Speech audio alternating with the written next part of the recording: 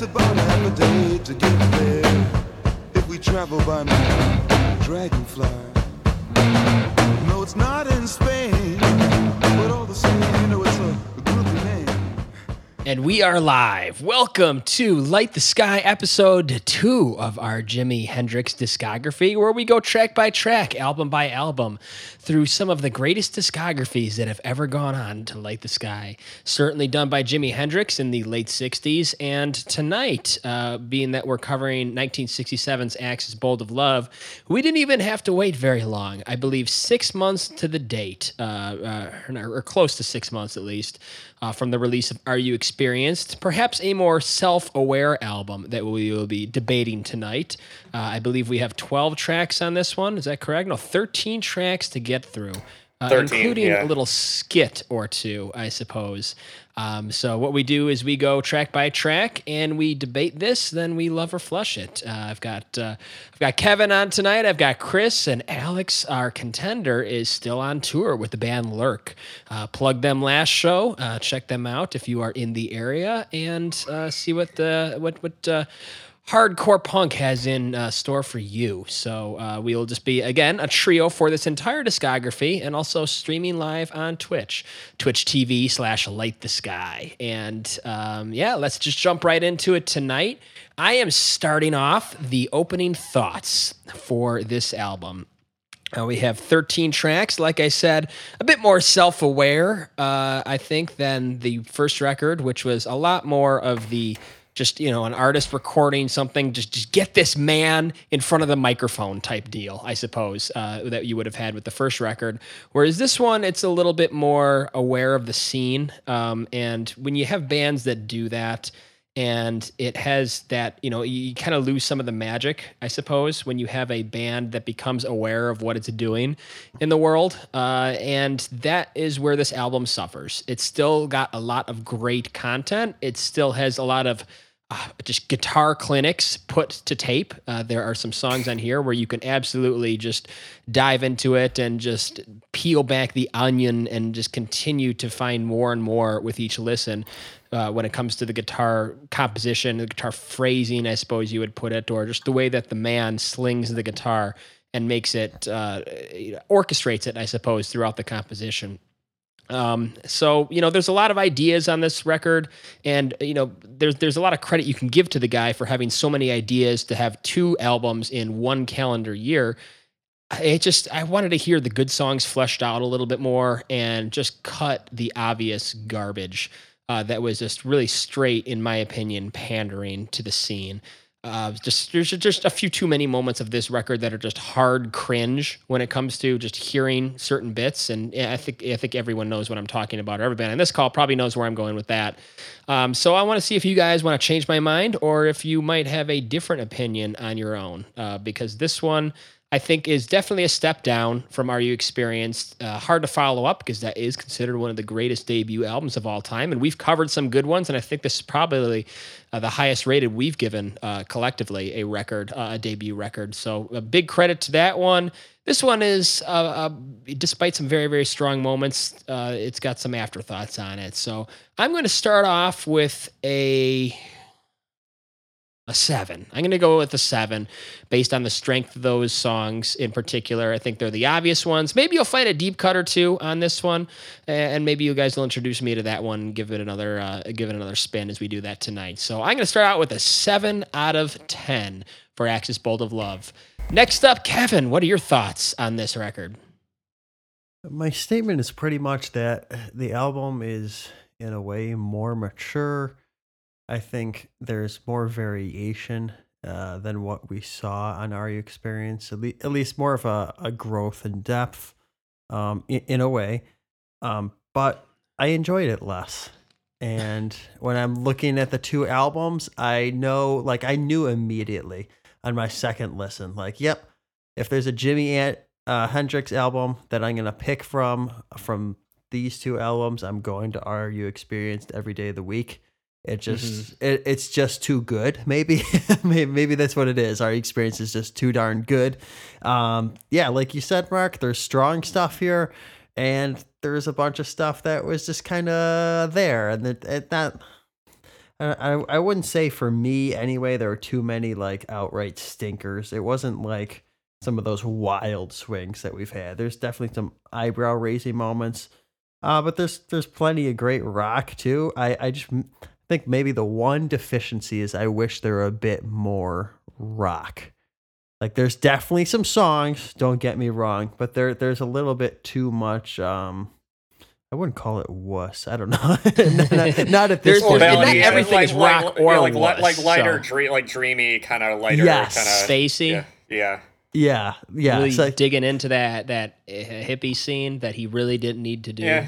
Yeah. when Chris, you talked about like the Strat plugged into the Marshall on 10, like I was ready for a little bit more of that. This album, Yeah, it didn't happen, and that's okay. Still some good songs. So I'm gonna give this. I ended up settling around a 6.5. Okay. Yeah. Yeah. Shockingly, I'm not too far off from you guys. Maybe Despite a little higher. sporting the T-shirt. Yeah, no, it's still a great shirt. And again, there's I mean, let me. I actually kind of worked on my opening statement. Yeah, really, because this is a tough album to critique because it has a lot of great attributes. But anyway, let me read what I wrote. So I started out. In my opinion, it is the best sounding of the three records. Again, we haven't gotten to Electric Ladyland, but I meant to say production. The production is just incredible on here, which adds a little bit of a timelessness to some of the songs and a cleanliness that is kind of much throughout the entire DNA of the record. But doesn't necessarily hinder the. I think it actually kind of gives it a little bit of where it helps it cross generations.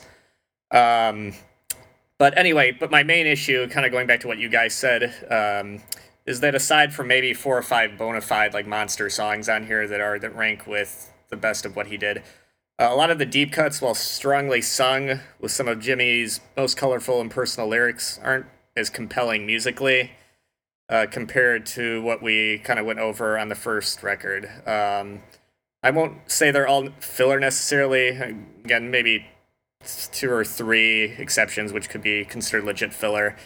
But they are kind of enjoyable stock deep cuts, I guess, that don't necessarily break new ground or blow minds like on their debut, but nonetheless will offer a pleasant kind of toe-tapping, head-bobbing experience that does maintain the energy. I mean, even with some of the lesser tracks, it's still kind of, like, okay, it's like going to a normal rock show. Like, if you're not into the band, like, okay, this is a song, I'm still kind of bobbing my head. I might not necessarily go to the bathroom every time I hear one of the deep cuts, but because it is Jimmy. But compared to what he's known for, even at the time, I mean, because again, it's unfortunate when you kind of like with Guns, you set such a high bar with your opening album that it becomes difficult to, how do you follow that up with such consistency? Sure. And I know a lot of people love this record. Some, I think, consider it their favorite, which I unfortunately can't. Like Kevin said, I just wish they would have fleshed out maybe a little bit, maybe added a little bit more muscle. But maybe Jimmy wanted to pull back. Maybe he wanted to show a different side of what he did. And again, it's still very competently done, which I hate to use the word competent with Jimmy because again, he's kind of again one of those incompetent. Hyper competent. Hyper competent. But here, just felt like this is kind of. And again, only on their second album, like an album of where like they put most of the energy into like the classic songs, and then on some of the lesser tracks, they just kind of, where it just is kind of there. It's not horrible. Well, it's not. I think the big 3 of this record, if we're agreeing them to be Little Wing, Castles Made of Sand, and Bold as Love, would that be, I guess, considered the big 3 according to Spotify? I mean, they're kind of. Maybe Spanish Castle Magic, maybe that's more of a deep, but I think that's one of the stronger kind of heavy tracks. Well, in terms of the hits that they put the effort into. Oh, yeah, you could say the 3 songs, and those are the songs I'd say, but those are definitely the ones where you'd say, I mean, guys putting on a clinic. Right, but it's still very tasteful. I mean, again, we'll get into it on the track by track, but it's still like on the first record. I think some of those kind of more lyrical, melodic lines, I think, still fall within his level of quality and integrity. I think they're still there. Maybe on certain songs you can start to see where maybe he's taking over a little too much as far as pushing the guitar, but here, at least on the hits, it's still keeping it together. But yeah, sadly, we're on like Are You Experienced, where you have like 8 or 9 like awesome kind of where you can go back every time. Here you might have, like I said, maybe 4 to 5 really. Yeah, or with maybe 2 or 3 deep cuts, which or maybe 3 might be being a little liberal, but maybe 2 on realistically that are good deep cuts. Where the rest you can kind of, it's just up to the listener. So yeah, out whether of or not 10, you. where you at? Maybe a little bit higher than you guys, but not much. I'm gonna give it a 7.5 out of 10. Okay. So All within we're the all range within here. a point. Yeah. Yeah. Yeah, and this is always fun. I always enjoy this whenever we do these discographies, when we have those enormous debuts that are followed up, and we've debated this several times with Van Halen 1, Van Halen 2, Queen 1, Queen 2, Guns N' Roses, Appetite, and then, well, I guess they didn't really have a 2. They just kind of had a 0.5, and they had a double. And like the Police even had just a very excellent debut album. And it just seems like, without exception, I guess Pink Floyd, well, even Pink Floyd, you would consider them being a monstrous debut. Well, I in a lot of enjoyed ways. Pink Floyd's second a lot more than their first. Okay, well, but it's still in terms of, if you want to be at this level, if you want to play at the level of the greatest discographies of all time, you got to hit the ground running. You really do, and you really have to continue that momentum through that second album. There has to be something there. You can't completely fall off the cliff, because you're not going to get a third. And I think that this is an album that at least has the something in it. Oh yeah. Yeah. And it's hard to debate that there is nothing on here. It's just easy. I guess the easy point is, well, how do you follow up something so good that is, what were we, 9.5 and a 7.5 out of Kevin? This is the show where we will debate every track, and we will even probably spend the next 7 minutes debating the next song. Kevin, take it away. Yeah. Here we go. Start this off with EXP, whatever this is. We're gonna start it right from the top. Good evening, ladies and gentlemen. Welcome to radio station EXP. Tonight we are featuring an interview with a very peculiar-looking gentleman who goes by the name of Mr. Paul Caruso, on the dodgy subject of are there or are there not flying saucers, or UFOs. Please, Mr. Caruso, could you give us your regarded opinion on this nonsense about spaceships and even space people? Thank you. As you all know, you just can't believe everything you see and hear, can you? Now, if you will excuse me, I must be on my way.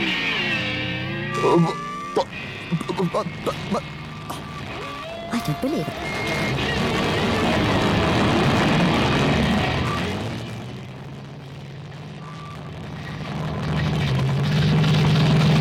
I think we're Yeah, probably- it's funny.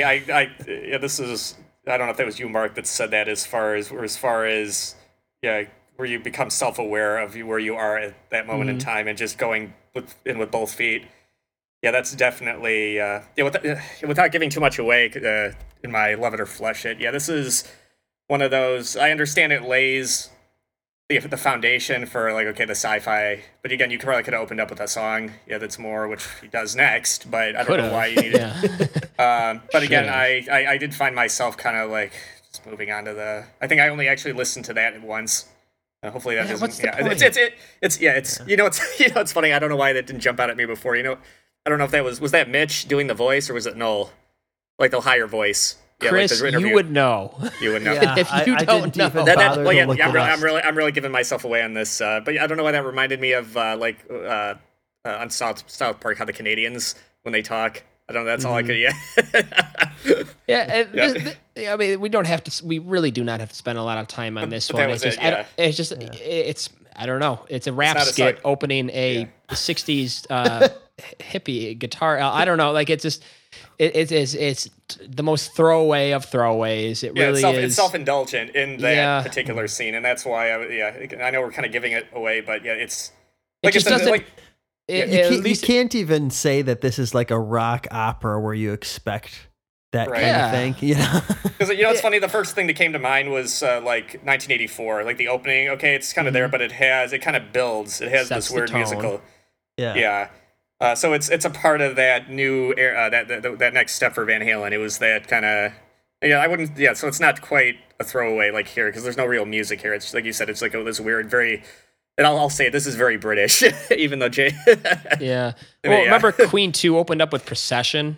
Just Oh, kind of yeah. a throwaway. Oh, on that was their- like a dirge, wasn't it? Kind of, Yeah. yeah. before they go to dirge. Fathers to their Son, which is killer. You know, just Yeah. Yeah. what's up with that? There's just I mean, the funny thing is that I love that kind of stuff too. Like I'm totally into UFOs and space aliens and whatnot, but it's just so corny. Like it's not like, oh, he's gonna pull. I don't know. Is there a song that follows this up? Does he close this out with this kind of stuff? I don't know. Like I just feel like we should really move on and get to the music because there really is not. You know, it just. I guess the easy thing is that you can skip it. Like it's very skippable. On a vinyl, maybe not. But I when I re-listened to this album, I didn't even start with this one. I didn't start with the next one either. To be honest, Right. Yeah, From the they should have Skies, yeah. included it with the next song. You know, I think Pink Floyd did that, where you have like the different parts in the title. You have like like part 1 / part 2 / or whatever. Yeah, it should have been EXP / up from the sky. Yeah. I think would have because then you could evaluate it as one because again they're connected. As in Up From the Skies gets to be this guy dragging a dead body that is EXP. Let's go shackle that one though up from the Yeah, skies. it's just a ball and chain to Up From the Skies. Oh, and you know, in the era of vinyl, you're just wasting space with this kind of stuff that you could have been filling with guitar magic. So it's almost an insult. Like this kind of thing is the kind of thing that will pull my rating down a full point. Just for having this nonsense leading off your And it track. did. It's just like Again, putting 'cause the coach's son up to bat. Yeah. You know, just right off at the leadoff. just let's get the strikeout over with. Let's move on. It didn't serve its purpose, in the way that it should have. Again, like 1984 did, however, 2 decades later. Because you have to be careful with these weird, like 30 or 30 second or a minute opener. Yeah, they aren't necessarily music. It's just You better craft them right if you're going to be doing no playing. Anyway, I think we can move on. Let's just move on to the real opener of the album, Up From the Sky, starting at 1 minute and 3 seconds. Get your wah pedal out of the way, Kirk Hammett. Please let me talk to you. Let me talk to you. I have lived here before, the days of ice. And of course, this is why I'm so concerned. And I come back to find the stars misplaced, and the smell of a world that is burned. A smell of the world that is burned. Yeah, well, maybe it's just a change of climate.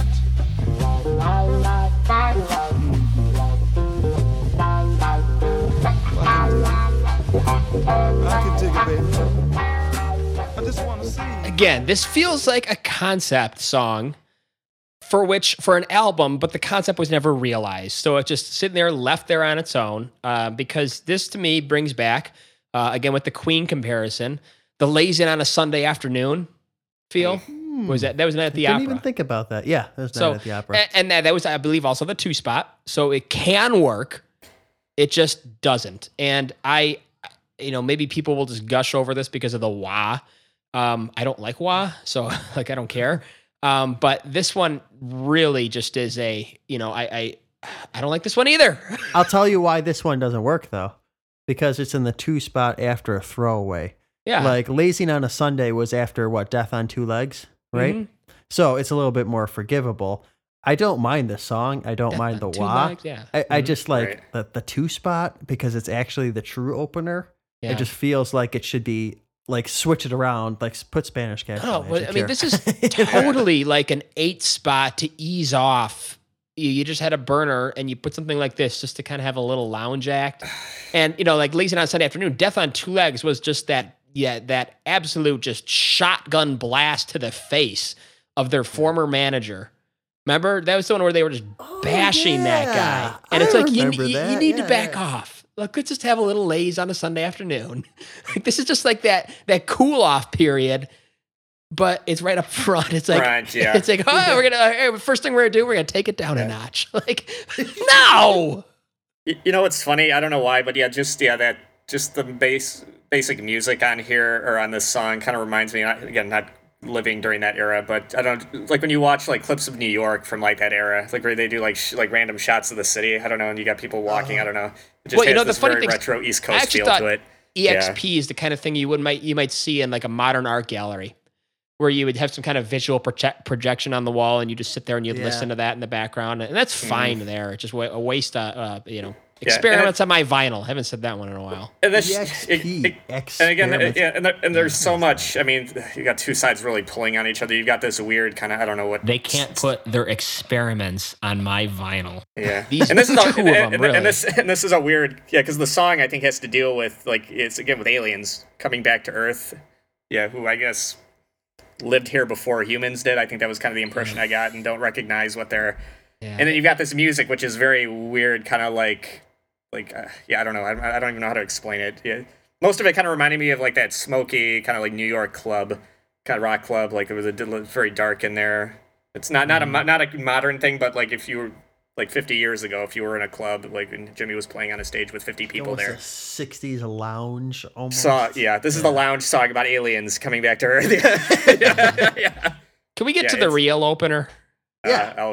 Let's this is the real opener. Let's just move to Spanish Castle Magic right from this.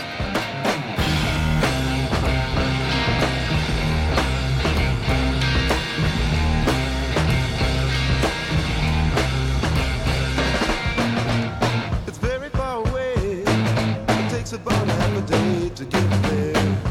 If we travel by dragonfly. No, it's not in Spain. But all the same, it's a groovy name. And the wind's just right.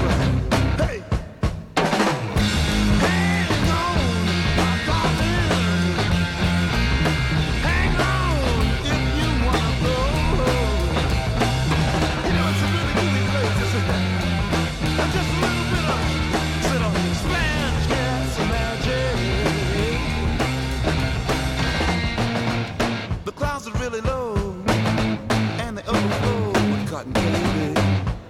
And battleground. I'm glad you just kept that going. Yeah, this you took it from the top. That's fine. Yeah, and yes, this maybe that would have been a great opener. Yeah, just getting hit in the chest with that. But boy, can the guy write a riff that just drops some dude? I know. Just listen to that. No, I know. My opening statement was just big fat bottom. It's just all it's drop C. Can you believe that? It sounds incredibly heavy. 1967. He's hitting C's on his guitar. And it almost you would get that until like at least late 80s. It almost thrashes too, like it's got like this weird proto like thrash metal kind of where it just slices right through. And it's weird. I guess Noel's playing a 8-string bass on here, which I thought was kind of interesting. You got 8 strings. You got drop C. Yeah, and it's basically. Yeah, a metal song. 40 years ahead of its time. Yeah, and supposedly Jimmy overdubbed the bass part with that same bass part, or with that same bass guitar. So you got an 8-string overdubbed with that same 8-string. Really? I didn't, but I can see it. You can feel it. I mean, especially, you saw that in the in the chorus where it's just bum, bum, bum. I mean, it really, it's just all about just the big thud. I mean, it's just but a good kind of thud. Yeah, just kind of yeah. And especially just the way that the chorus, just what would you call that? The kind of chorus that is just constructed so that the title of the song is the very end of the chorus. I don't know, where you just kind of, it just locks in. It's that moment, that cinematic moment that it's like, like, when they say the title of an episode in a TV show or something, and you're just like, okay, it makes sense. Like that's where, like, this is just a well-crafted, great opener, just guy. It just the guy is just so cool. You could just see him just dripping in sweat on stage, belting this one out. I don't know if this is a live staple or not. Chris, you let me know. But that is... I think it might have. I think it was. Yeah, I think it was one of a couple of songs off here. They made it into the. But don't quote me on that. Yeah, Kevin, can you play at 135? Just that solo.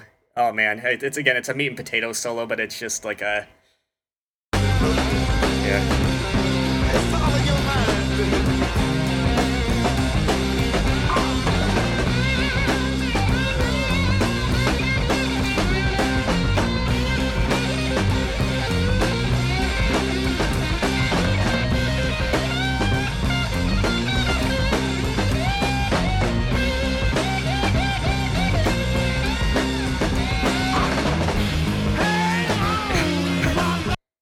And Yeah, just it's one of just- those yeah, it's- stick the mic in front of the cab, just super dry. Just Oh, I know, yeah. it's great. Yeah, it almost has like a proto. Yeah, this would have been what 3 years before Black Sabbath's debut, but that lead playing really kind of reminded me of Tony Iommi a little bit. Yeah, it's yeah. They really kind of were looking ahead with this one. Sure. And it's Yeah, funny even 'cause, Deep Purple would do this, but not Yeah. for a couple of years later. Yeah. You know, it's funny because I mean, Up from the Sky was supposed to be looking to like the future or whatever, but that kind of fell a little bit. Yeah, that was the real, not a thud, a dud. Yeah, we're here. The thud and the dud. Dud, yeah. That's a great. I like that. That's a great little pairing for a song that worked and a song that didn't. Didn't, the thud and the dud. I think we got a pairing right here. Yeah, that's for sure. Let's go on to Wait Until Tomorrow. Do we get more rock? Do we get more quiet, laid back stuff? Let's find out. You're gonna start at 47 seconds. Oh, Dolly Mae, how can you hang me up this way? On the phone you said you wanted to run up with me today. Now I'm standing here like some turn-down serenading fool, hearing strange words settled from the mixed-up mind of you. And you keep telling me that we'll take it right away till tomorrow. No, can't wait that long. Gotta make sure it's right until tomorrow. Good night. See if I can talk to this girl a little bit. Oh, Dolly Mae girl, you must be insane. So unsure of yourself, leaning from your unsure window pane. Do I see a silhouette of somebody pointing something from a tree? Yeah, this. I mean, isn't this the perfect the 2-spot song to follow up a Spanish Castle Magic? This is just a upbeat, really yeah. nice light touch, almost like proto Van Halen. Like you would hear David Lee Roth.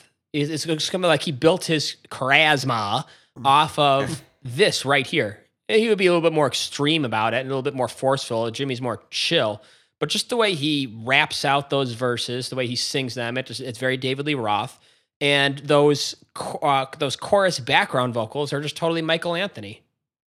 I was gonna Yeah, say I something agree. about those chorus background vocals. You don't like them? I irrationally hate those chorus. Like how you don't background- think Well, if they Michael kind were some- singing them, would you like them? Well, I feel like Michael would sing them on pitch, and it sounds like they got somebody who doesn't sing to sing those. It doesn't even sound like, I don't know who it was. I thought it was. I think didn't it's check mentioned. the I thought it was credits. mentioned Noel. Maybe not. Oh, it just sounds like wait till tomorrow. I don't know. You know, It's got at I least just- a I raw love the feeling rest- to it. I love the rest of the song. I just feel like I just wish it was just a little bit tighter on the background vocals. Yeah. Yeah. Yeah. Well, the, J411 or 111 would like to include that the drums are tight on this one, which I would agree. It's one of those understated pieces of the song, like the and I think you could say that just in general about the drumming on this record. There are points where I'm a bit tired of the song, but then I'll notice that the drumming is I think that was Alex that would say that, is that there's something about drumming virtuoso that you're a lot more patient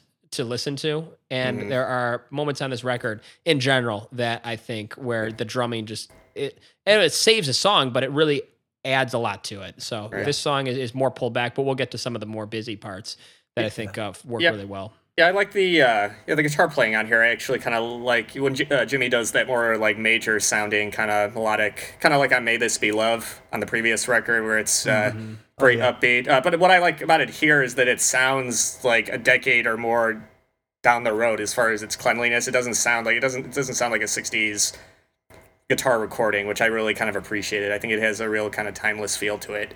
Yeah, I mean, it's that fat Strat sound. Yeah, but it doesn't sound like a lot of the other Strat, because again, you could hear, especially on the first record, I mean, there was a lot of moments where you could tell this was kind of that psychedelic era, where here it could be late 70s, it could be the Chili Peppers doing it, and you really wouldn't, because I know John Frusciante, I know, was a bit, kind of has that kind of style, so that was really neat, and I hate to admit, I mean, the topical was kind of funny here, about a guy trying to run away with this girl, and when he finally gets close, he ends up getting shot by her father.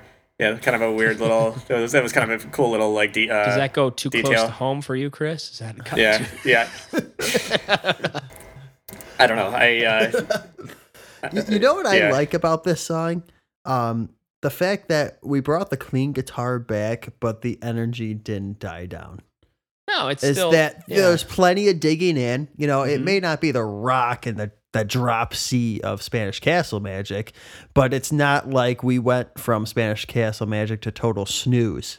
So it's like that perfect, like kind of middle ground, nice fat sound, digging in nicely, great groove.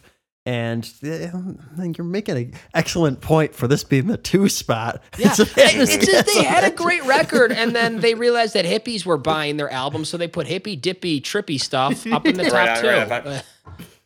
Yeah, they were trying to cement their fan base. Come on, yeah. If I could just take some scissors and cut my vinyl, just make it a little, gets smaller. a little shorter. I would have a great record. This would just be a killer 1-2 punch. And you got Little Wing waiting in the wings, right? You know, like we know the 4 spot is right there for a ballad. I mean, come on. No, instead of Little Wing is 6 because we have to pander to the Summer of Love with the first 2. I just want to see this record that's like half an inch shorter. I'll just take, one of those machines, those what are those architects use to make circles? Oh yeah, the 2 pointed thing. I don't know what they call that, but they should make that for vinyl, so you could just crop off the first 2 songs. And should be these outline bits. What do I do with these? Right in the trash. Perforated edges. Yeah, ruins your B side, I guess, but at least it makes for a more enjoyable A side. We'll find out when we flip it over. Maybe we want to get rid of those 2, and everything works out. But anyway, let's move on to Ain't No Tellin'. We're also going to start this one right from the top.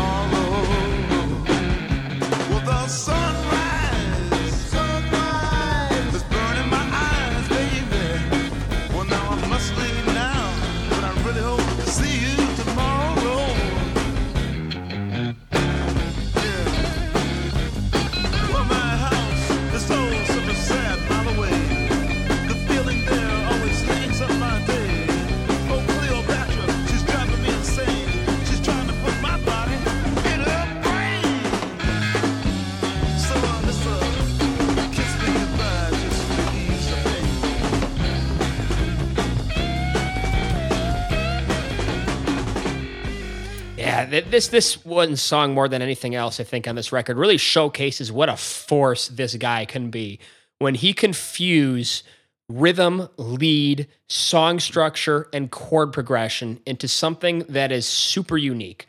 I mean, this sounds like something you might hear out of, like Yes or something, or Steve Howe a couple of years later, where the guy's just vamping on a 7th chord.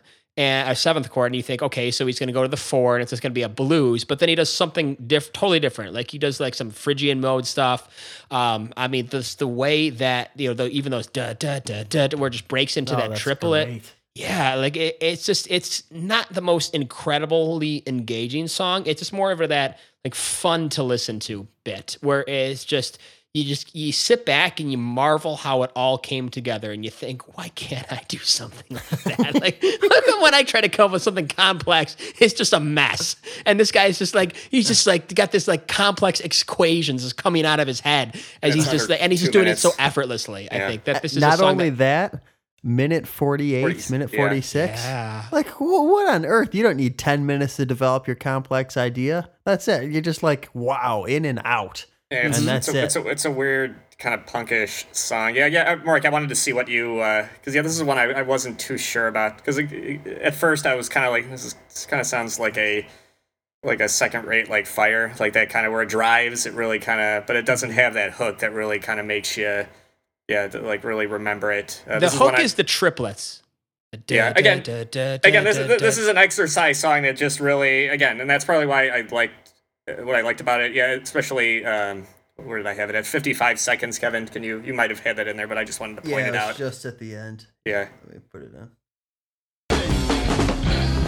Yeah. Yeah.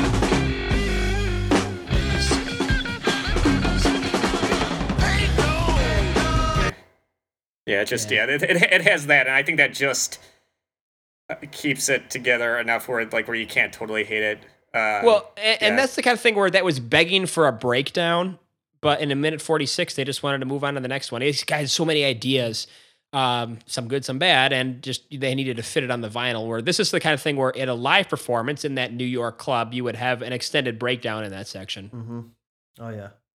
Maybe you saved it for me. I'm not quite sure, but you've got me kind of thinking more about it because initially this is one I just didn't really, except for that one kind of driving part. I just thought it was kind of too stock maybe for me. Well, I'll say what I appreciated about this song and subsequent listens that it was more of a driving and heavy song, and maybe it didn't need to be so close to Spanish Castle Magic, but it's in a different way. Yeah, I think there was a part of this album, and I could be wrong. Just getting confused looking through the track listing where I was just too much laid back stuff. Yeah. And that's what I liked about Fire on the last album. It just felt like the perfect spot. Yeah. So I don't know, maybe if this is the perfect, what is this, 5? The 5 spot? But the 3 spot. Yeah, this is a perfect, maybe it's not a bad 3 spot, but yeah. But 4 spot, Ballad, right? Yeah, here we go. But this is the big one. The closing of the A-side. Little Wing. Let's start this one at a minute. Riding with the wind.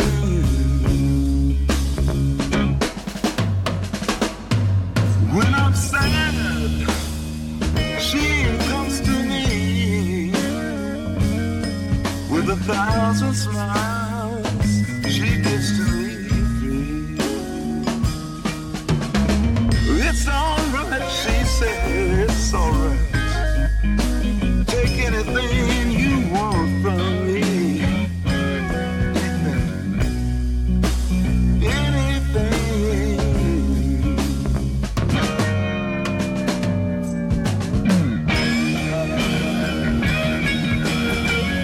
Fly on, little wing.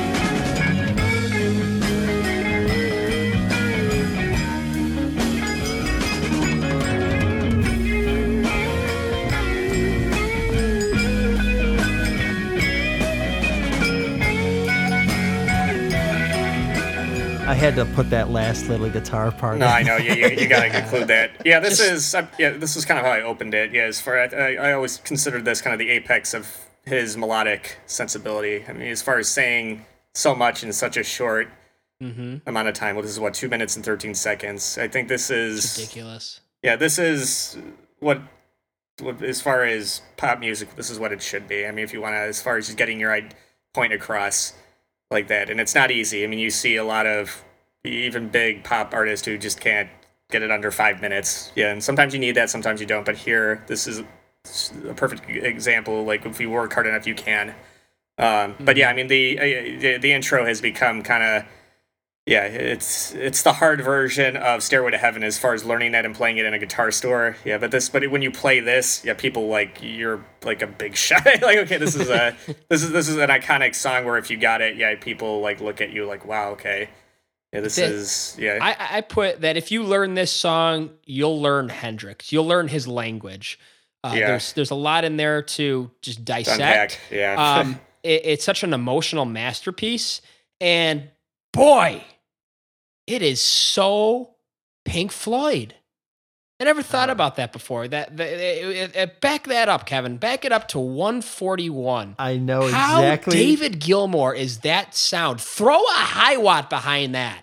And you just have that soaring Pink Floyd that would just dominate the sound 4 years later. It's so funny because I wrote the exact same thing in my notes. Let's just play it.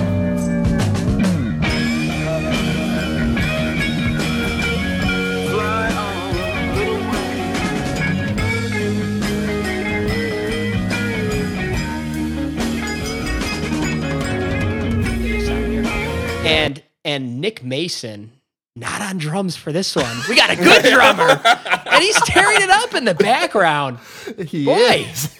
And I love- I and I love love how those the- the energy, the way it just pushes to Yeah. the next 4 measures with each fill. Yeah, it's Yeah. very. And It's right very. in. It's got a real painting quality to it, and those little, what is that? Not a xylophone, like a dulcimer. What was that little bell in the background? What I can't remember what was the instrument. Chimes, really. Yeah, but I love how it's there, but it doesn't. It's just a part of the landscape. It's you don't really. If you take it away, you know it wasn't there, but in there, it's not something that you. Yeah, it's just kind of there in the background of your mind. Yeah, which I really. Yeah, this is and even Jimmy's vocals on here. I love with with that choral effect or whatever on that really makes it. Yeah, it really gives it a unique flavor.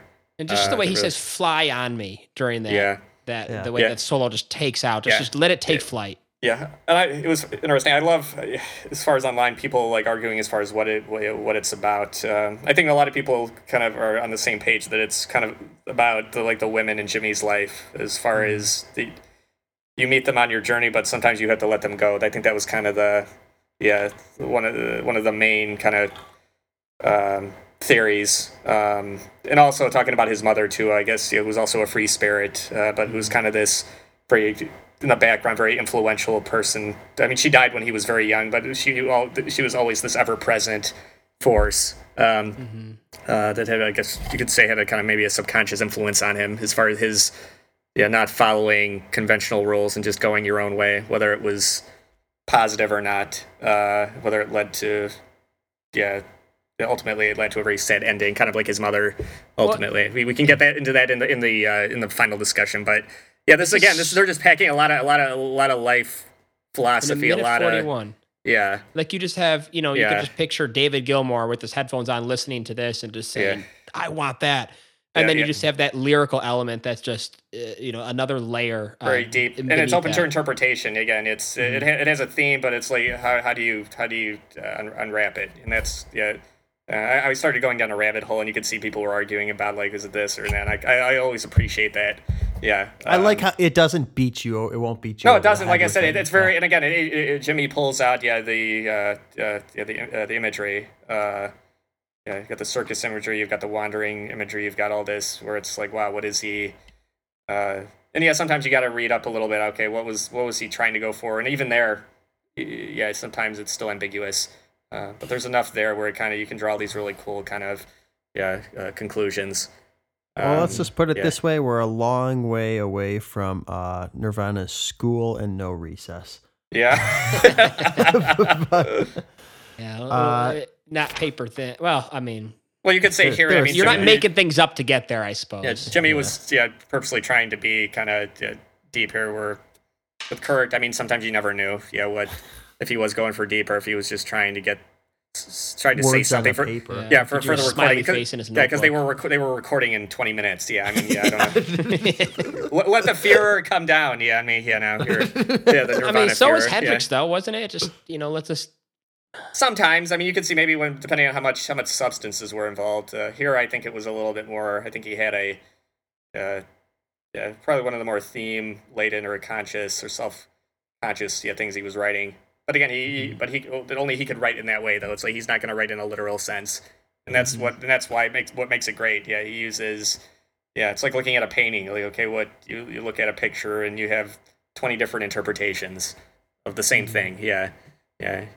Well, that's art that transcends, and I think this is in that rarefied air of songs. I think I'm not sure yet if I'm going to buy this. Depends how rich I am after the end of our trivia, I suppose. Yeah. But this is I wouldn't Up forget for you for buying this one. Yeah. Let's close out side A with "If 6 Was 9." I think also our longest song on the album, if I'm not mistaken. Oh, by far. Yeah, we're gonna start this one at 3.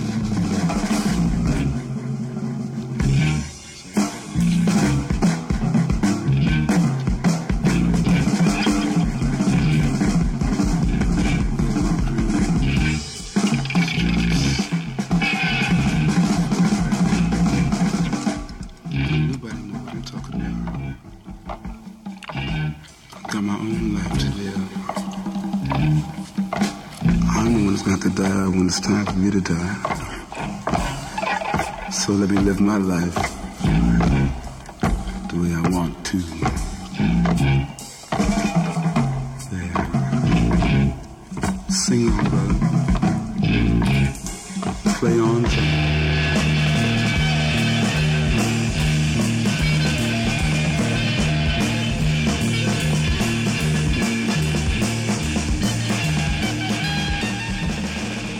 I need some help with this one. This is the song. Yeah. I'm requesting assistance. Maybe somebody in the chat can help us out with this one. I'm not sure you're going to get it from me.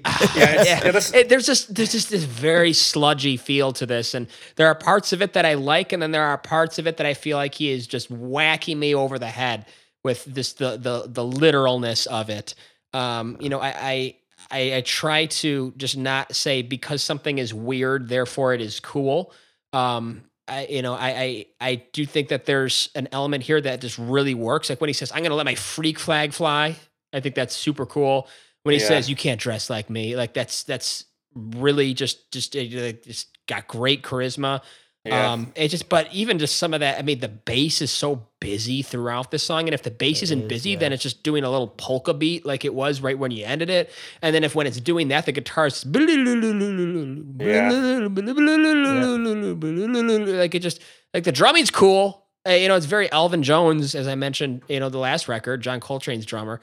I don't know, there's just a lot here, and it just, I don't know, after getting a clinic put on by the guy and how to just put together a minute 41 of greatness.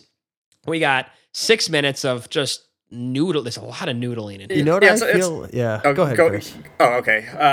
It's a shame because, I mean, I always did like this song, but this was just preparing for this discussion was the first time I really had, as far as really analyzing it.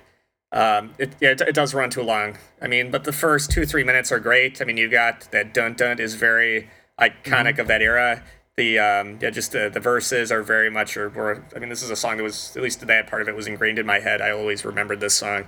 But I always forget, there's that last 2+ minutes of just kind of, and guitar where it just goes on, and it's just, again, you listen to it, and you think of some of those weird, proto music videos with Jimmy, where you've got, the weird psychedelic colors and him on stage, and, the close up and the backing off camera. Everybody knows that. Yeah. That's the one reason people complain about a lot of those. We're up close. And I know the one great iconic Cream show from the Royal Albert Hall. People always complain about the back up and forward. Where you're trying. We bought a zoom lens and we are going to use it. Yeah. So it gets a little, but that's kind of what and unfortunately, it does bring the song down a little bit. But again, they started out great, and then it just starts to, I think, Mark, I don't know if you said, where it just starts going off and meandering, and kind of where you just got all this weird kind of, nonsensical era-related things going on.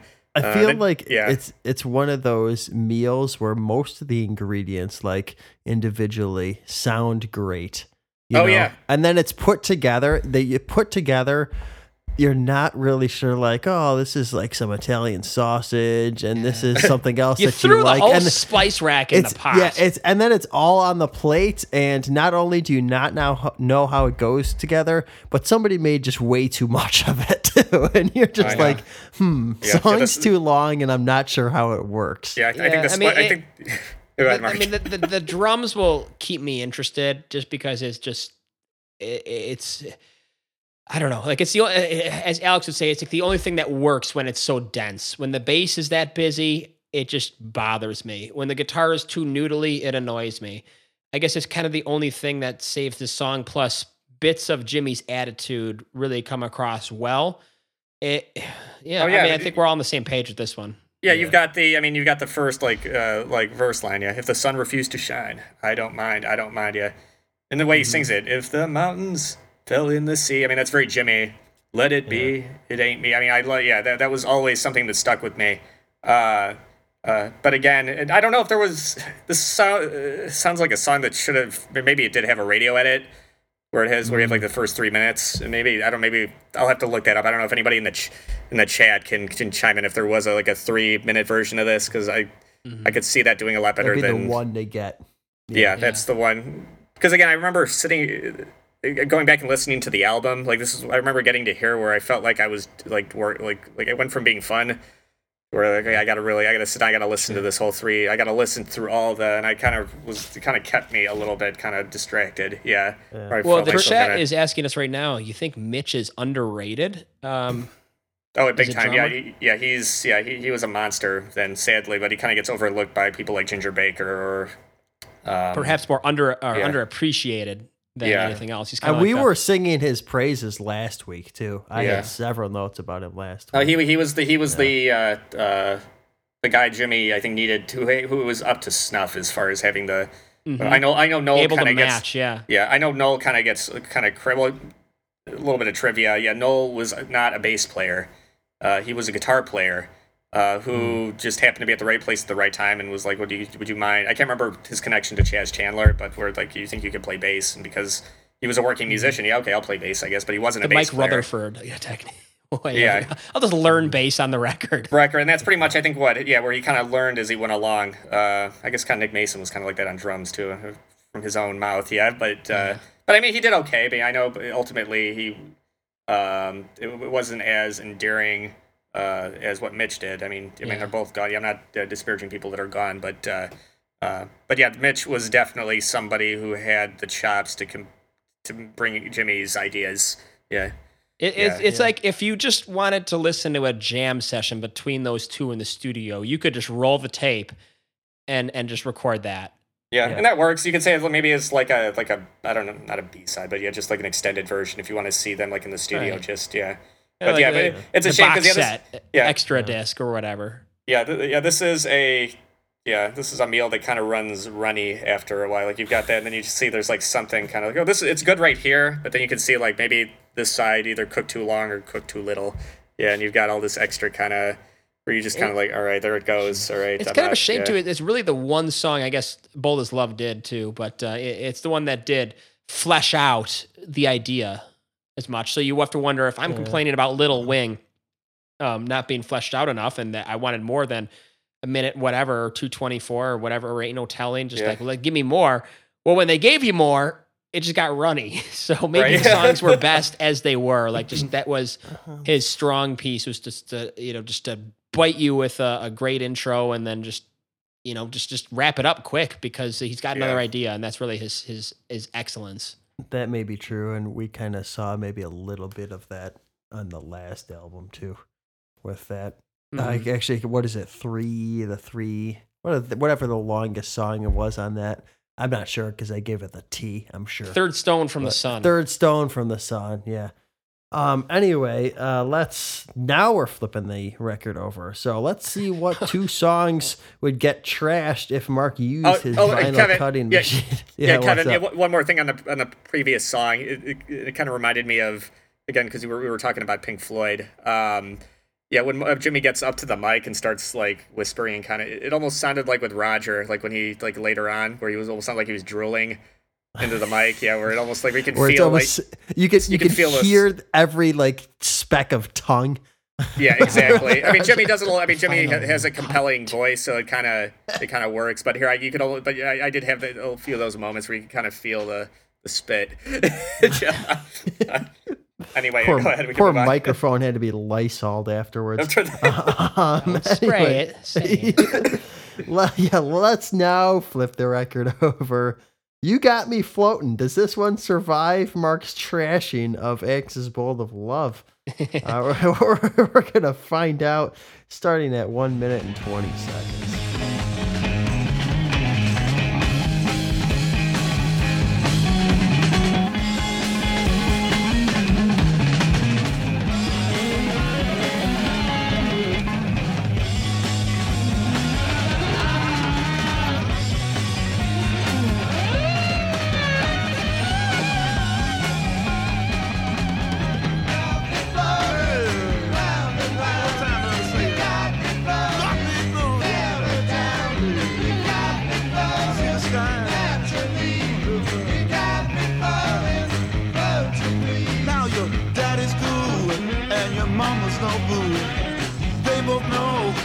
Over hills for you, and when the day melts down into a sleepy red glow, that's when my desires start to show.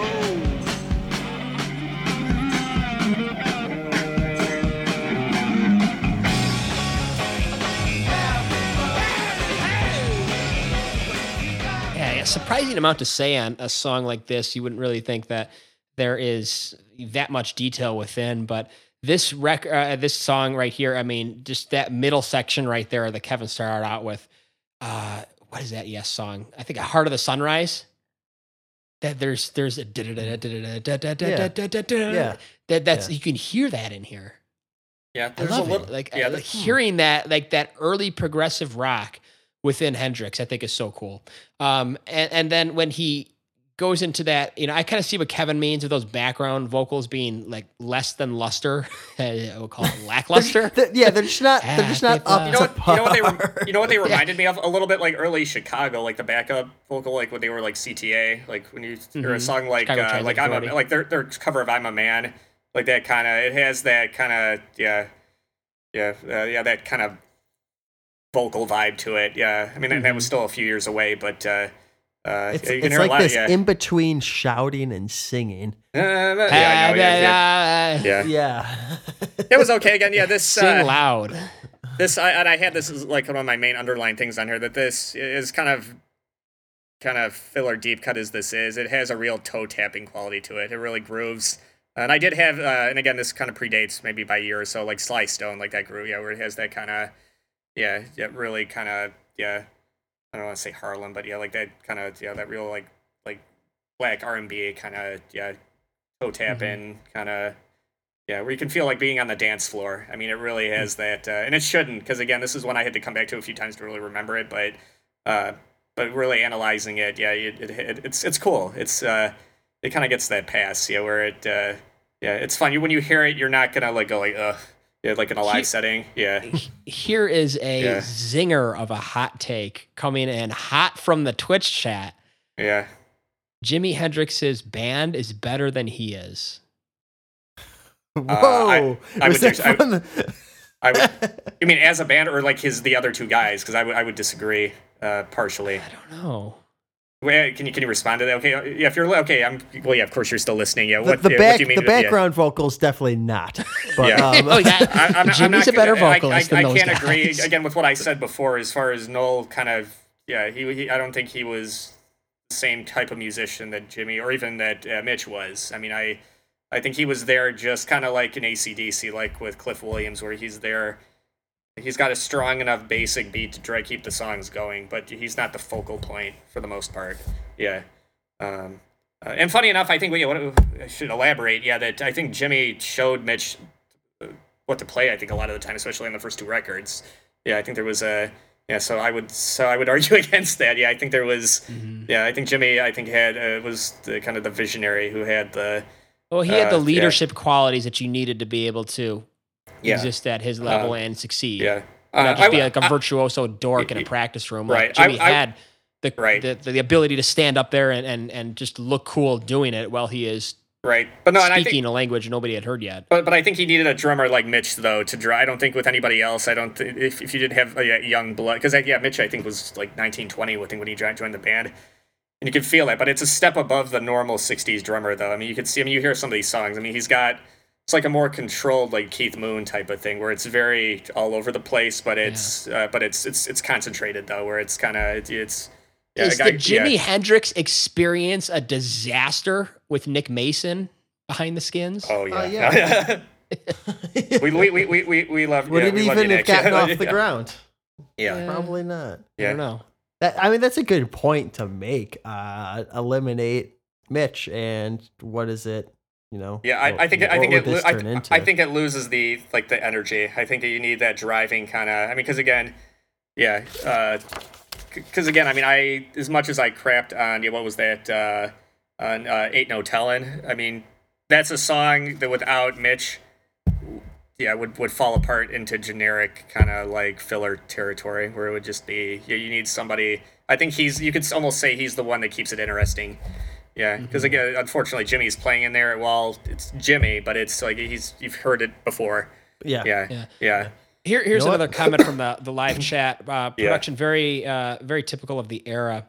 Is this from good old MN Heckle? Is that true? I mean, are we suffering from being a record in '67 and this just being I said that on the first record where it has a sameness to the sound that they're not really experimenting with the. I mean, they are experimenting though, but they're experimenting with sounds. I don't know. Like, is this Here it suffering sounds less from being? like Here I think a little less so. It's just the like we said in the opening. Yeah, the material doesn't totally serve how good it sounds. Yeah. I feel I feel like it's definitely a step up from the last album, but is it going to be is it going to be one of those things where like it comes across they still haven't captured the live energy? Yeah, I could see that, or if they had, if they had taken all these guys in the same aesthetic and the same mindset and all that and just recorded them in 1991 or something. Well, let's say like the Steely Dan approach, where we're just going to really dedicate studio time to making this sound good. Could they have done that without detracting from the musical creativity and really created a record that just was truly timeless in the way that like a Pink Floyd record would be a couple years later with the Alan. It's hard, because this came out right in the beginning of a very. I mean, I don't think there was more of a dense scene in American music. Than like the psychedelic era. I mean, they're really. With grunge, it was pretty much very much a social thing. Not that psychedelic wasn't, but there was much more of a chemical aspect of it that I think kind of really rooted it in that.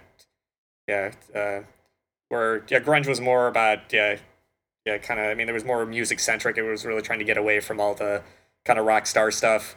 Where here, maybe you've got too much of that influence. Yeah, just kind of where you're just a part of that.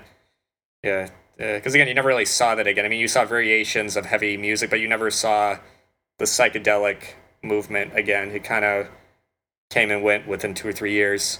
Yeah, where a lot of other genres there was always some kind of, whether it was heavy metal or the 80s. You would see it again in rock music. You would see it in rap, though. Maybe a little bit. As far as people trying to so that they've got like that 90s cred. I want to hear a weird trivia that I want to be checked on eventually. If somebody could check me on this, but it looks like the old Andy Johns engineer on this album, as well as Terry Brown. Wait, Andy Johns or Glenn Johns? And it says Andy Johns. He must have been really young. Check the Wikipedia, because that guy went on to produce Van Halen albums and. Yeah, his brother, his older brother did like the Beatles, the Stones, Led Zeppelin. Yeah, Glenn Johns, very legendary. So it's a family of monster. That is interesting, being that his first album produced was in '69. Terry Brown of Rush fame too. That's wow. What are the odds? Interesting. Yeah, that is to think about. Let's move on though. Castles Made of Sand. By the way, people, keep the hot takes coming on the chat. Love it. So, Castles Made of Sand, starting at 10 seconds.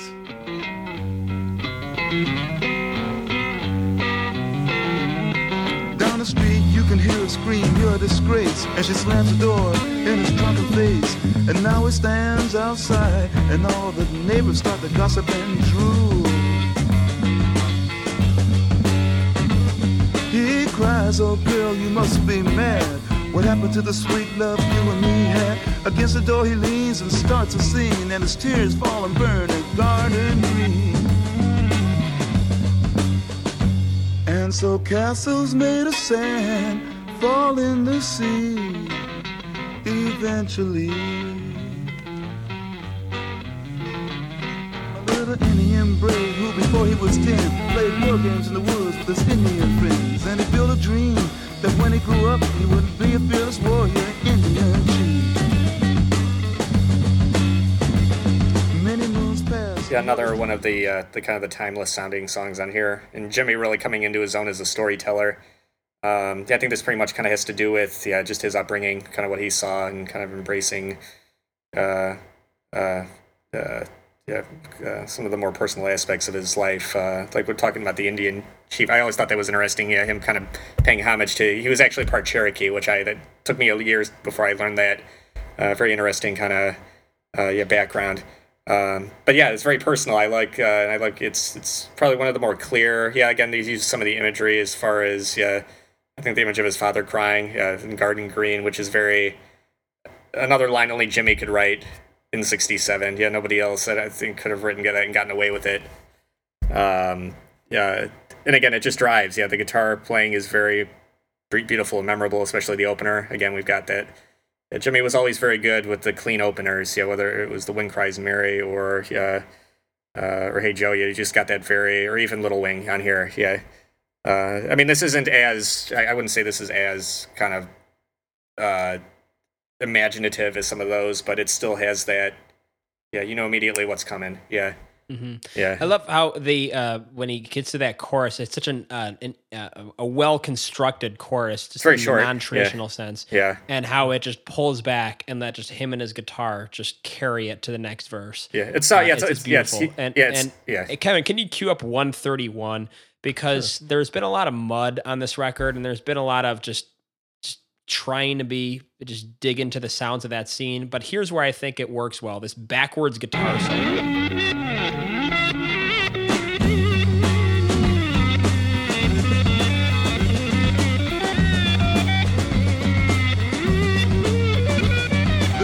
A young girl whose heart was a I think it works well. Like, it's done to the point where it's still phrased correctly. Yeah, I think it's existing also, in both dimensions at the same time. It's short and sweet, and it doesn't, so it's perfect. The perfect amount right into a verse. It's great in terms of that. Though I did.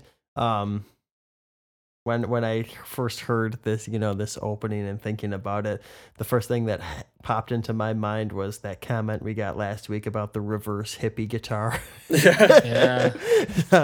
But at least here it didn't seem as much. Yeah. And I love that. And I love that slow fade out at the end too, around like 2:15. I think it's a great little kind of coda or whatever you want to call it. Yeah.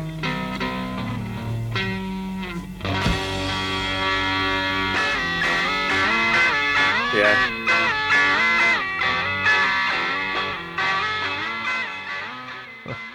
So it's got that using, I don't know if he's using the tone knob on his guitar, or not the volume knob on his guitar just to rise that back up. Maybe, I couldn't tell if it was a production technique, but I always love that sliding, Mm-hmm. All right, everybody. And also a great, probably his best vocal contribution to the record, I think, in terms of his sound. Probably because again, this is very story driven. He probably wanted to be heard. Yeah, it's important. It comes off really nice. It's very warm sounding. Yeah, it just works so well in this song. I don't know why, but it just feels like everything melded together. When we talked about those ingredients before, here oh wow, this dish is great. Jimmy with another singer, does it work? Does he have to sing his own material? We'll find out. We're gonna find out with the next one. She's So Fine. See if this works. 1 minute and 4 seconds. She's so fine. She's so very when I feel like it's so near, but so far, far, far away. Listen to me today.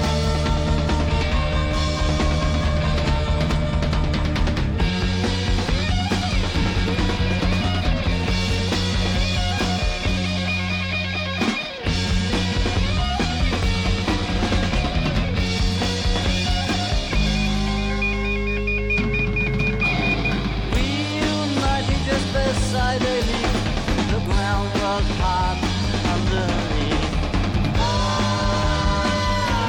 She's so fine.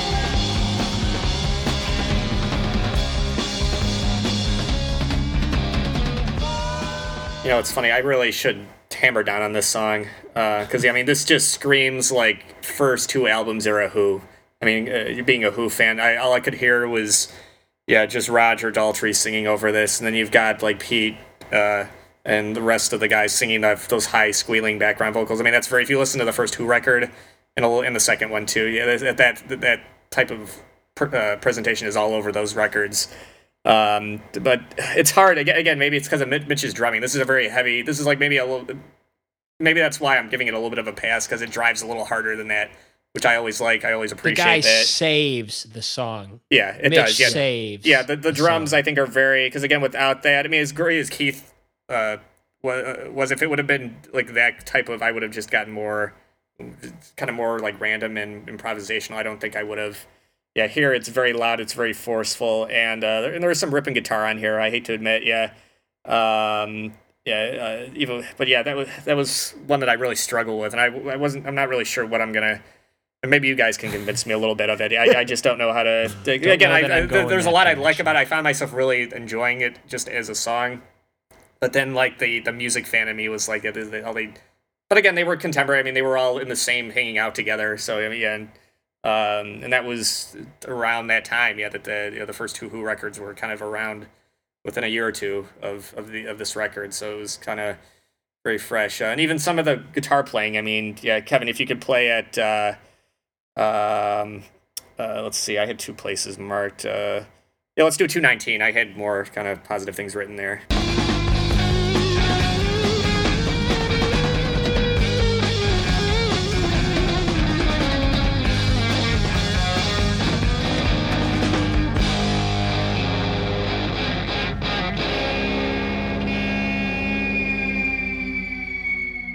Yeah, it's just like that's pretty cool. Oh, but it's you heard how yeah. fat it was when he hit the chords at the end. But then he's messing around with his volume knob during the solo. That's just that sometimes effect. it works really well, and sometimes it doesn't. I just can't get over this folksy, like jig kind of. Can you play vocals. the first verse, please? Yeah, or do you have a time? No, just maybe 30 seconds. A little back.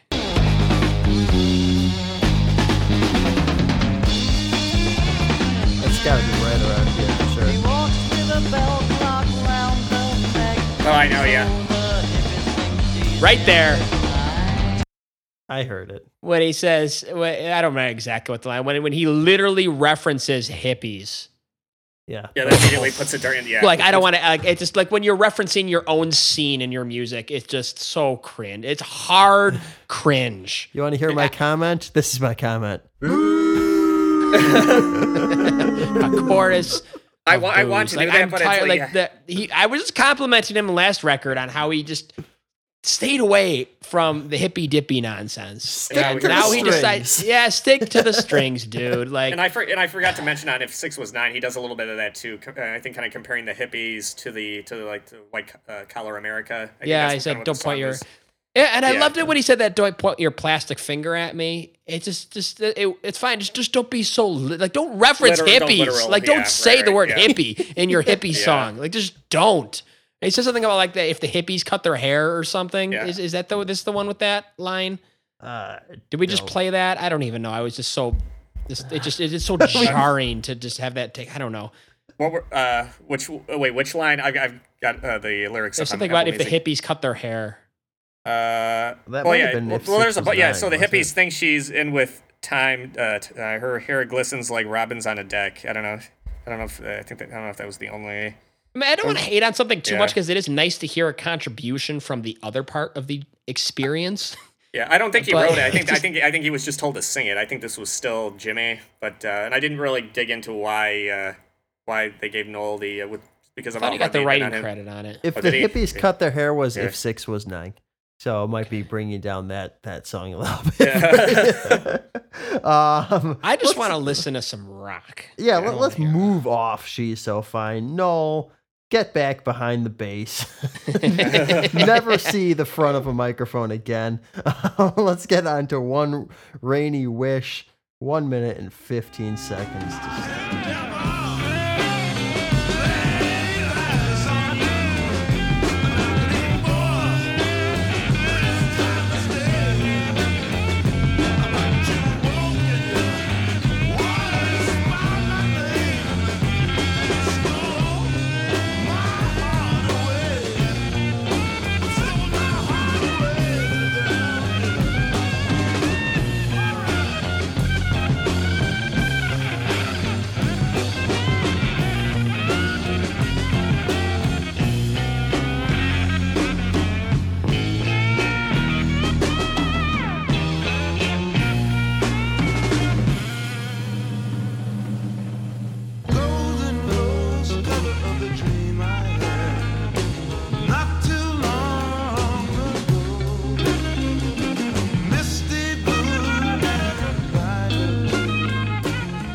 like that bubbly guitar playing. I think that, and it's as weird as it is, I think it adds something, especially to the kind of the dream sequence that Jimmy's describing, because I think, this is what that song was about, some very colorful dream that he had. What was the time mix you were playing, Kevin, there? I started at 1:15, so it's 1:15 to 2:15. Okay, that's what I had 2:01 on my, as far as just that guitar playing. But again, this is another one that kind of follows the May This Be Love template. It's very upbeat, it's very major sounding, very bubbly, very warm. And I like it here again. I like it again in that where Jimmy almost uses like that guitar part as an effect. It's like the it's not really like raindrops falling down a window pane. It's just in the song One Rainy Rush. One Rainy Rush. It's the kind of thing that would annoy you, but it doesn't. It works. It works over and over. I mean, can you play 246? It's a great little deep cut piece of his brilliance, I think.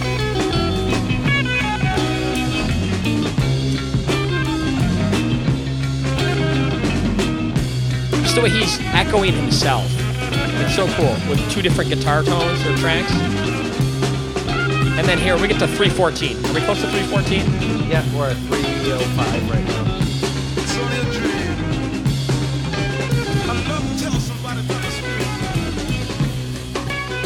The sky was filled with 1,000 stars while the sun kissed the mountains blue. And 11 moons played across the rainbow. Man, it's like one nonstop fill. The guy just keeps on filling. It works a little bit better than what was the one that we were ragging. Oh yeah, no, like at 6-9, where it's just a lot 2 minutes. Here it sounds, and maybe it's that guitar part, that kind of jumping. You don't like it? I love it. No, I said I know. I do like. I like it a lot. He says. Yeah, I like it. Yeah, I like it a lot. Yeah, where here it has some context. I'm starting to think Mitch is my favorite part of listening to these albums. Not that it's Jimmy's just like bad like you and I have played drums together. Where we try to one up each other with these never-ending fills, and it's always just that you never come out of it right, and you just end up in this spot where you're just filling and not really having a beat. And this is a master at work right there. Just the way that builds, and all of a sudden he's doing nothing but filling, and then it just drives back into that Golden Rose. Is that am I getting the lyrics right? I love the You have to look. The Golden Rose, the color of dream I had. Yeah, this is where you can appreciate his kind of more of that era writing, because again he's describing a dream, and this is the only way I could think of Jimmy describing a dream. Very colorful, rainbows and flowers. I mean, it's there. Yeah, we've got a little battle going on in the chat. I think this might be a great bonus episode between Jimi Hendrix, Pete Townsend, Jeff Beck, Eric Clapton. Who gets the title? Of what? Of the best guitarists of this era. Some heavy hitters. Yeah, I don't know. I still kind of lean towards maybe Jimmy a little bit, because he could do a lot of things. Jeff Beck. Yeah. Yeah, I gotta dig a little. I mean, I've listened to a little bit of Beck's Bolero and some of those early Jeff Beck and Truth. Not in a long time, but I'd have to go back. Yeah, he's probably. We could save that for an episode. Yeah, I would say of the 4. Yeah, just before we move on. Yeah, I would say Jeff Beck maybe the most technical, maybe of the 4. Where Jimmy probably could weave a little bit more, again, like a painting, where maybe Jeff was a little bit more kind of not textbook, but maybe a little bit. Yeah, maybe more towards the technical side of it. And then maybe Clapton on the other side, where he's much more of just kind of a meat and potatoes kind of blues, kind of serving the song, kind of. No, I would say no. Pete Townsend is probably that, and then Eric, yeah. Well, just that you had. There's my line right there. Yeah, Jeff Beck on the technical side, Pete Townsend on the songwriting. Yeah, it's how you're just seeing the budding scene of the super guitar player, the guitar hero. Yeah, they're all multiple directions. They're all very different, but all very important, and kind of why we still talk about them, because Yeah. All right, well, let's move on to second to last track, Little Miss Lover, starting at 1 minute and 21 seconds. Get into it.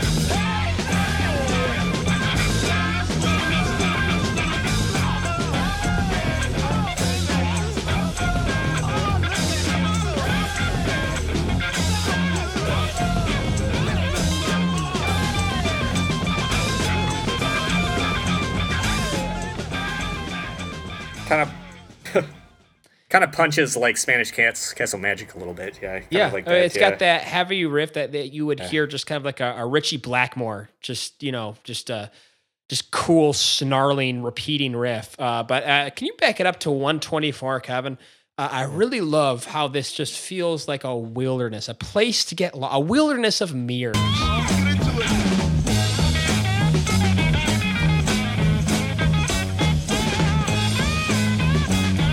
Like you're just trying to get out of the maze. I never thought about it. I'm sorry. That might be a benefit to you, but I hate that part. You hate that? Dun, dun, Bum, dun. bum, bum, bum. You know what I love? Keep it going. Bum, But it's listen. You didn't play the payoff. I did. I played Get back it to the play button. I played it in the clip. I Play played in the it. clip. I Back it up and started play at it again. Let it 121. resolve. I don't need to back it up and play it again. You do it. There we go.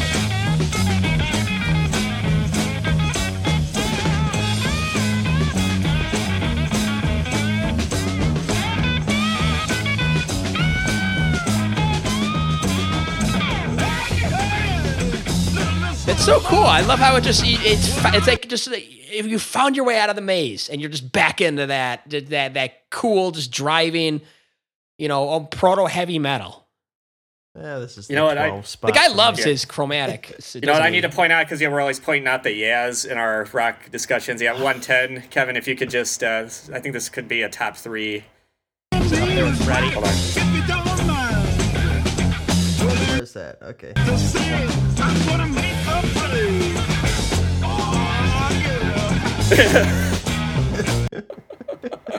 I don't know. Not as good as Freddy's. Do we still have Freddy's on the soundboard? Yeah, there we go. Yeah. There it is. Yeah, they're the Yaz of rock. Yeah, there's another bonus episode. Yeah, the best Yaz in rock. You know what's funny? I think James Hetfield would take about 80 of them. Right. You know what's funny? This is the song that's more of a yeah. You know what hit me about this song? This sounds like the song that Lenny Kravitz based his whole career around.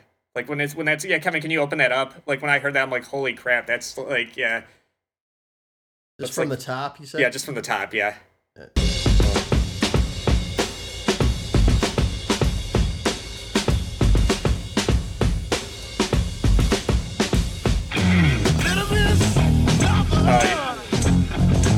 That just sounds like those first couple of like.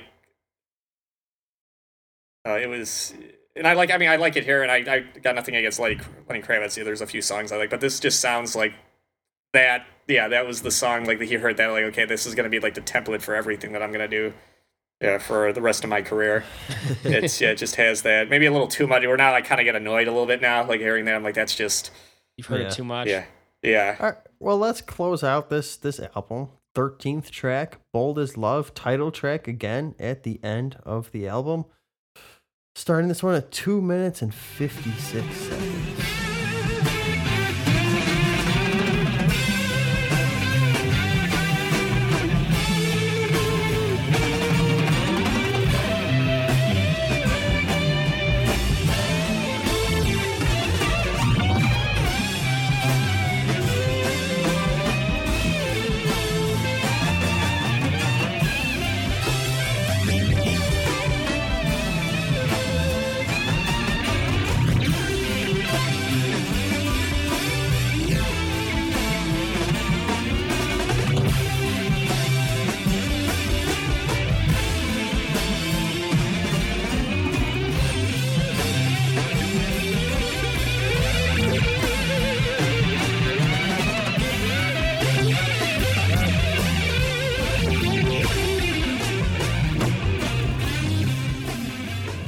Yeah, I think Jimmy's the only one who could have gotten away with the line is "I'm as bold as love." Yeah, just ask the Axis. I don't know. I just love that line where it's like where he was on that other mental plane. Yeah, you can see he kind of ran his career like that. Yeah, it's I think kind of his mantra. But yeah, there's a lot of moving parts here. Yeah, for being an ender, I'll say another good closer. It almost sounds like something that could have been a leftover from like the Are You Experienced. It's got that kind of riffing on it, yeah, where it's not. I wouldn't say it's out of place here, but but again, the songwriting is still strong enough. And it's weird. I know towards kind of the the back half, you've got that weird kind of sci-fi effects in the background. It actually kind of works. That's the one thing that kind of takes where it sounds like the 80s a little bit with the 60s guitar playing. It sounds very 80s. Yeah, it's like you've got this weird kind of balancing act going on with the guitar playing and the effects, but it always works within the context of his weird kind of existential, kind of topical, discussion. But yeah, I don't know what you guys want to add to it. And Bon Jovi in the same song. I got in trouble for saying this on our very, very first episode, going all the way back to Van Halen 1. and Kevin knows what I'm going to say. I know exactly what you're going to say. If you can't listen to that closing guitar solo and it doesn't get your blood going, doesn't make you want to pick up the guitar and just rock, maybe the guitar isn't for you. You know, it's such a killer ending of a solo. It just got that. Like, how can you not listen to that and just not like it? If you like guitar solo driven music, it's just, it's got that, that, is it Yes, Starship Trooper, that just has that ending, just vamp. That's just like, I could just listen to this forever. Yeah, and it's weird because I could just listen to this all day. And it's weird because it's almost like another, like a different section. It doesn't really, like where it kind of slows and you got that brief pause and then all of a sudden it goes into that very loud kind of ascending kind of, it's almost like an orchestral in nature. It's probably one of my favorite experiments that he's done, though. Right, if and you I want think to call it an experiment. And I think it was one. I think they, if I remember correctly, they had worked on a number of takes, and I think it was something that they where they worked on, and then they brought back the final product to Jimmy. I think I was listening to an interview with Eddie Kramer, and it was kind of like, should we do it this way? Should we not do it this way? And I don't know if they weren't initially happy with the initial recording, but they finally got it with that part, with that ending guitar part. Very fascinating. Yeah, again, the song, again, kind of like One Rainy Wish. It has a very dream sequence to it, very kind of up in the mental stratosphere. And I don't know how Electric Ladyland ends. I know All Along the Watchtower is very near the end of that record. I'm kind of experiencing Hendrix for the first time, really, for in this show. But the guy really knows how to save his tour de force for the end. Yeah, and he really knows. I've been working on this. I know this is the best. I'm going to close with it and just make it such a strong statement by leaving it for last. Yeah, and another ending the album with the title track. Yeah, it's kind of I don't think he does it next Purple time, Haze was really just a kick down the door masterpiece. Yeah. But this is 2 albums so far. He's 2 for 2 on closers. It's a nice change of pace. Yeah, where you're just kind of at the end where you're like, okay, well, why did the album end now and not 2 songs ago? It's nice to kind of. Yeah, remember the Guns N' Roses record where it's 5 songs to go and I'm done? I think that was Use Your Illusion 1, I think. Yeah. All right, Chris, I think... good old-fashioned 7 for the buy. There we go. Okay, let's fire it off. Okay, question number 1, true or false? According to Jimmy, he was not happy with the album cover. True or false? Yes, Kevin. I think that is true. He did not like the album cover. You are correct. Ding ding, or 1 ding. Here we go. 1 ding. Single ding. He was pretty unhappy with it. It sounded kind of like there was a misunderstanding where he actually wanted because again he was part Cherokee. He wanted an album that reflected Native American art, and then for whatever reason it ended up being kind of more like Hindu in nature. Imagine opening up that interesting. This is not what so they kind of just ran with it. You got the Indian wrong, dude. Yeah, it was interesting. Supposedly this album cover is banned in Malaysia because of the strong kind of it's like putting Muhammad on your drawing Muhammad on your like that kind of. Yeah, where you can buy the singles, I guess, which don't have this, but the album cover, if you'll get in trouble if you're caught with this. Are we going to be canceled from Spotify Malaysia? Malaysia, yeah. Putting this record as the cover for our episode. Yeah. My goal is to be banned in China at some point. I don't really care about Malaysia. They can ban whatever. Okay. All right. We got a multiple choice here. If 6 Was 9 was used in what classic late 60s movie? Was it A, Easy Rider, B, The Graduate, or C, In the Heat of the Night?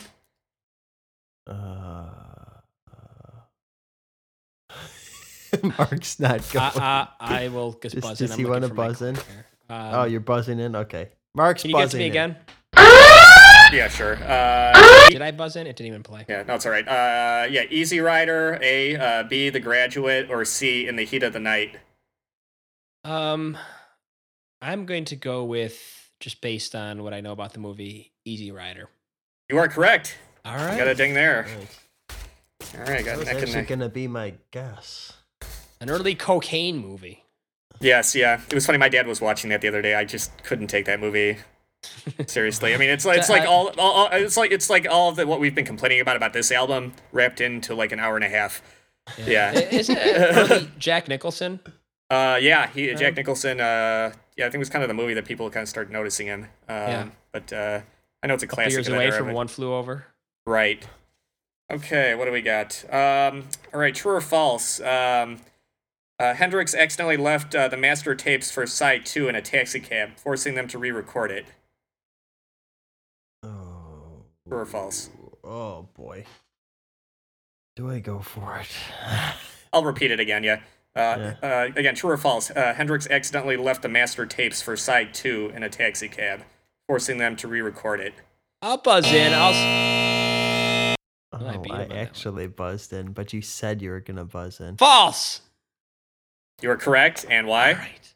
I don't know. Okay, all right. can I Coin steal flip. this from him? It I'm wasn't gonna say- Hendrix. It was I'm going to somebody say else. correct. He left the tapes in a master.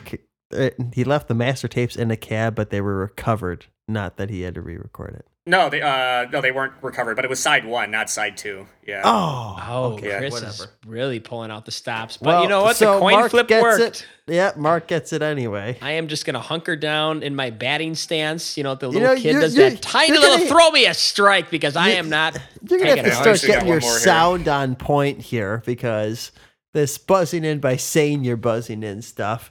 It's not Okay. working. VLC is not playing the, Okay, here we the go. red alert sound. Okay, we'll see where this goes. Okay. True or false? This was their first album to debut at number 1 on the Billboard Top 100 in the States. Kevin.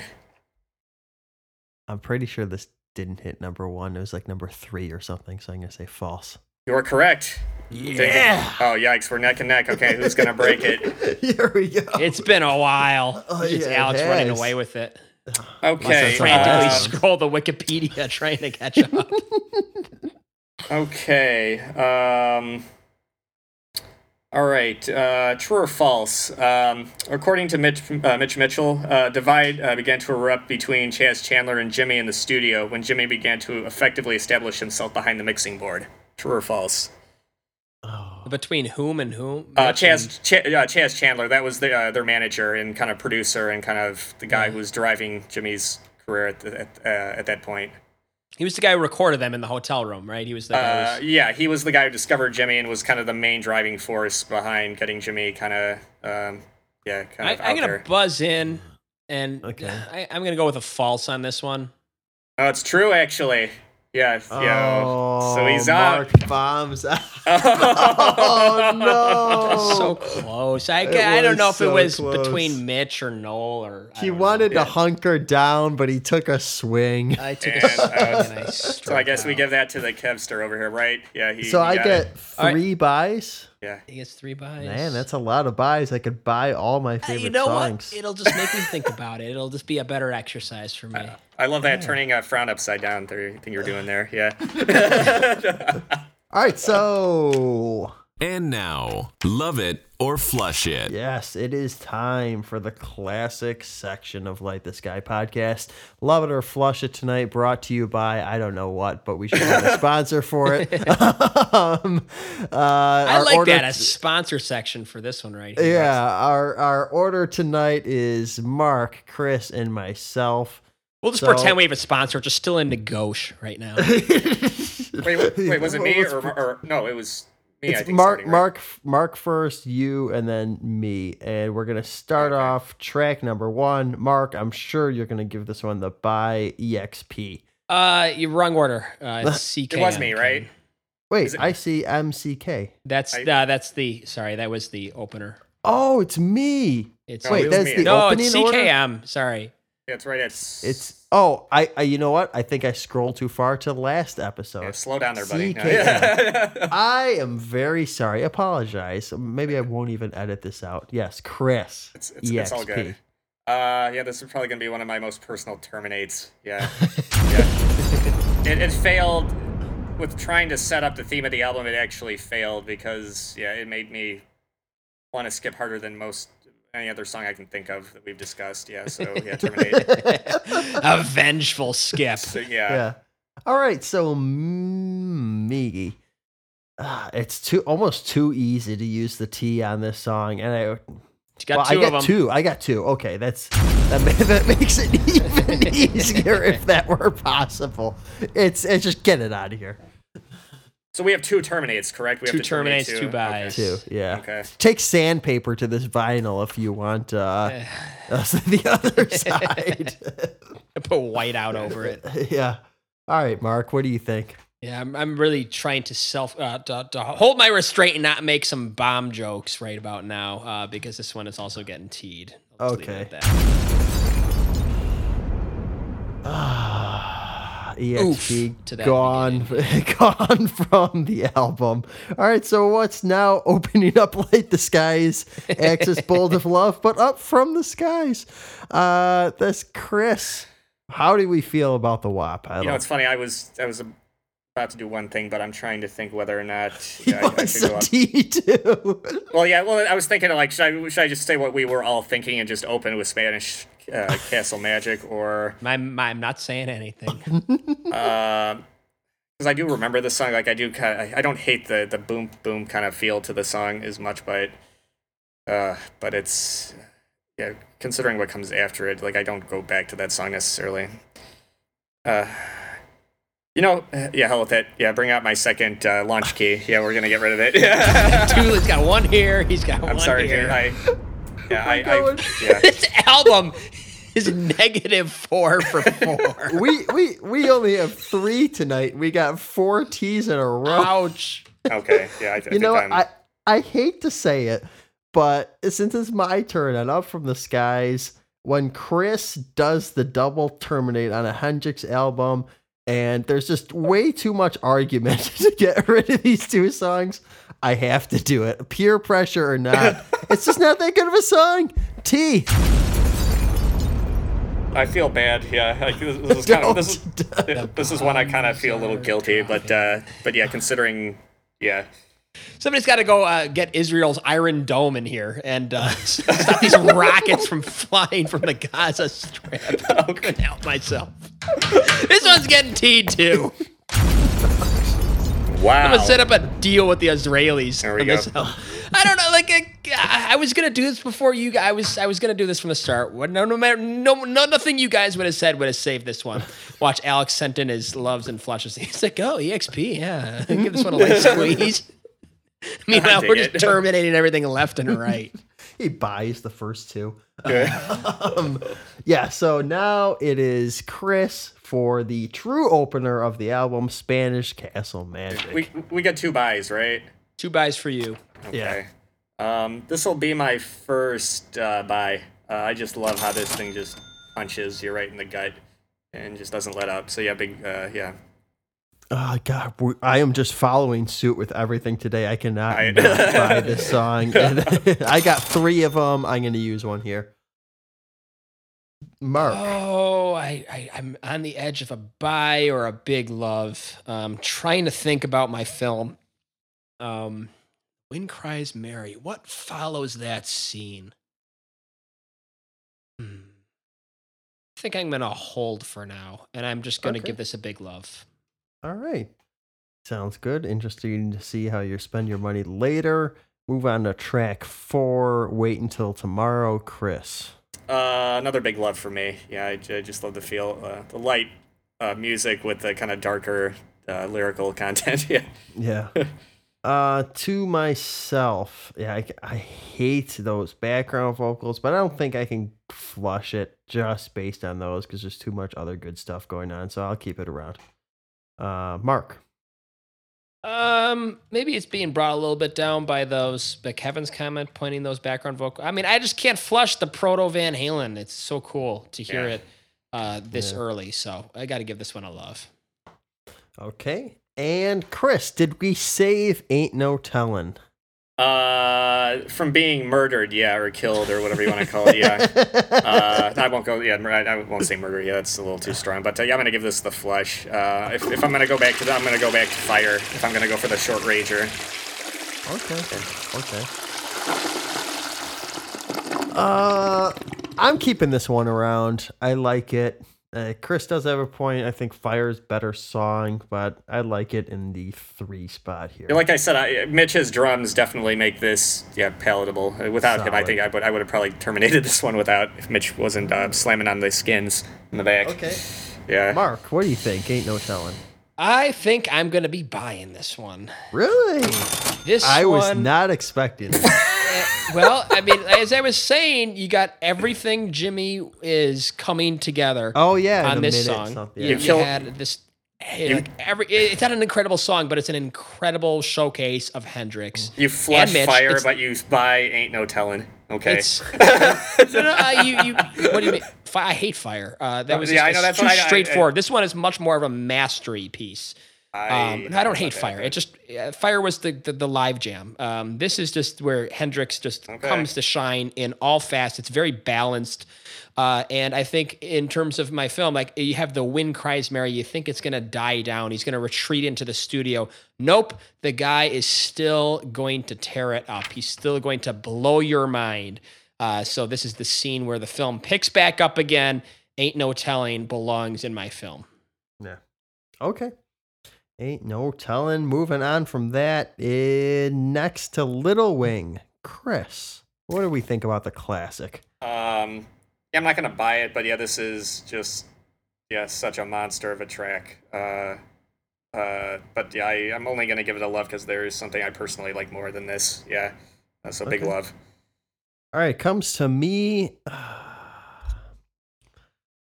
I feel like I can't. The song is too good, so I'm just gonna buy it. Yeah, if I had a third, I would have probably scooped this one up. But I just feel like it's got to be there. Yeah. So, all right, Mark. I'll say if I had one buy, this would probably be my buy. But I have 2, so I'm gonna split them up a little bit and give this one a strong love. Okay. Wow, you buy Ain't No Tellin', and you just okay. Chris, I am constructing a narrative. I don't know what you're doing besides buying the hits, but I am building a narrative. I didn't buy it. Yeah, I didn't buy the hit. Yeah, I'm not. Break it up. I didn't buy it. I liked it. Yeah. I'm gonna put my hands in between the two of you on the screen and go just meet move you at the shore of the Fox River. The Fox River with the you on the east side. My backyard baseball bat. Yeah, to the. Let's have a good old fashioned stare down over Ain't No Tellin'. Boy, after we were just dropping the bombs together in the first 2 songs, the descent has really set in here over the buys. But maybe we get back together for if 6 was 9. Maybe this unites us as a group. What do you think, Chris? This is tough. I feel bad getting rid of this one, but God, I can't remember. I'm trying to remember if there is a radio edit that cuts off some of the fat on the end.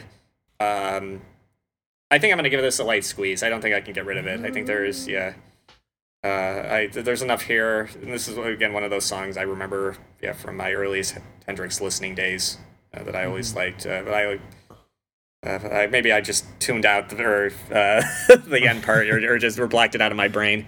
So just a light squeeze. Yeah. All right. Well, it comes to me, and this one was already on the bowl anyway, and pushing it with the ending. Yeah, and then Mark's pointing out if the hippies cut their hair, just cemented the handle pull, so it's gonna be a flush for me.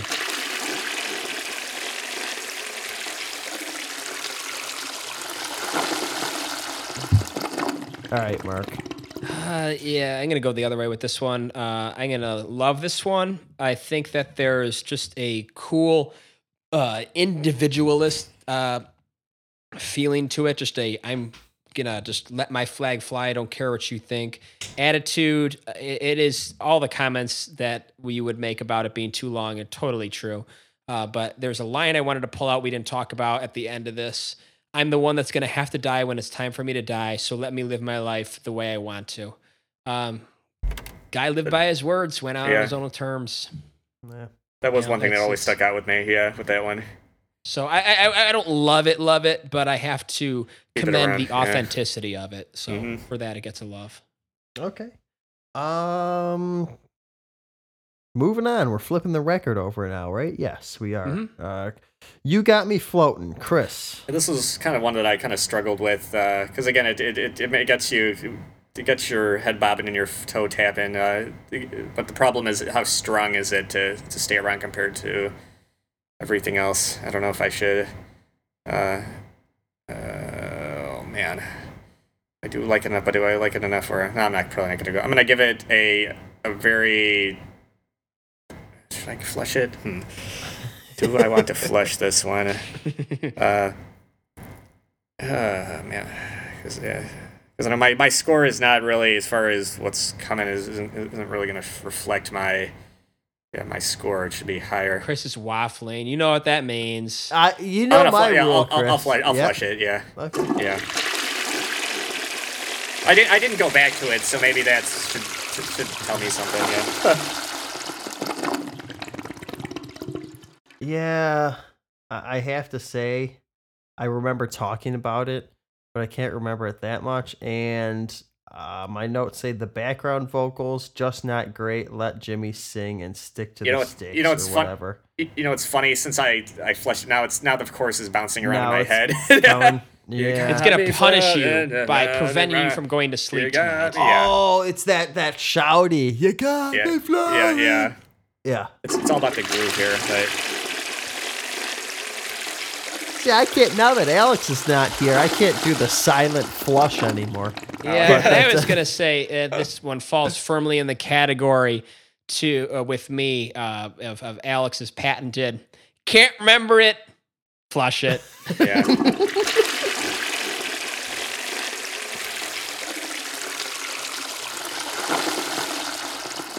And we are back united as a group.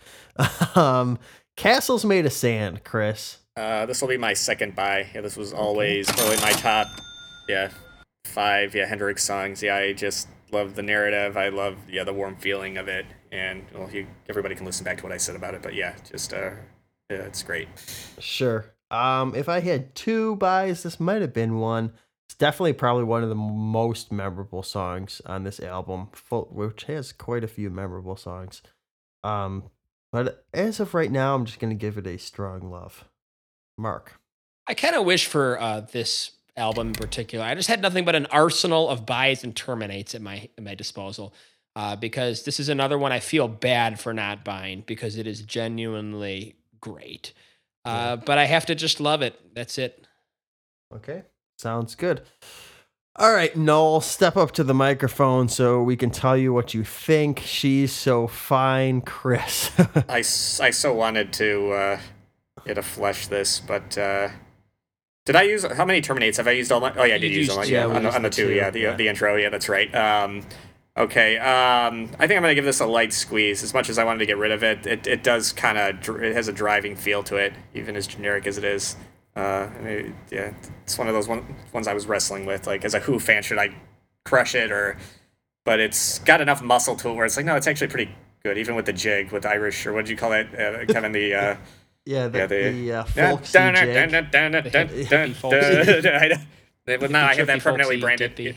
Yeah, now it's permanently branded in my brain that Kevin doing the But maybe does it sound like the Who's best stuff though? I don't know. No, it's not. Yeah. It's kind of, it's a deeper Who kind of influence, but it's there though if you know that early material.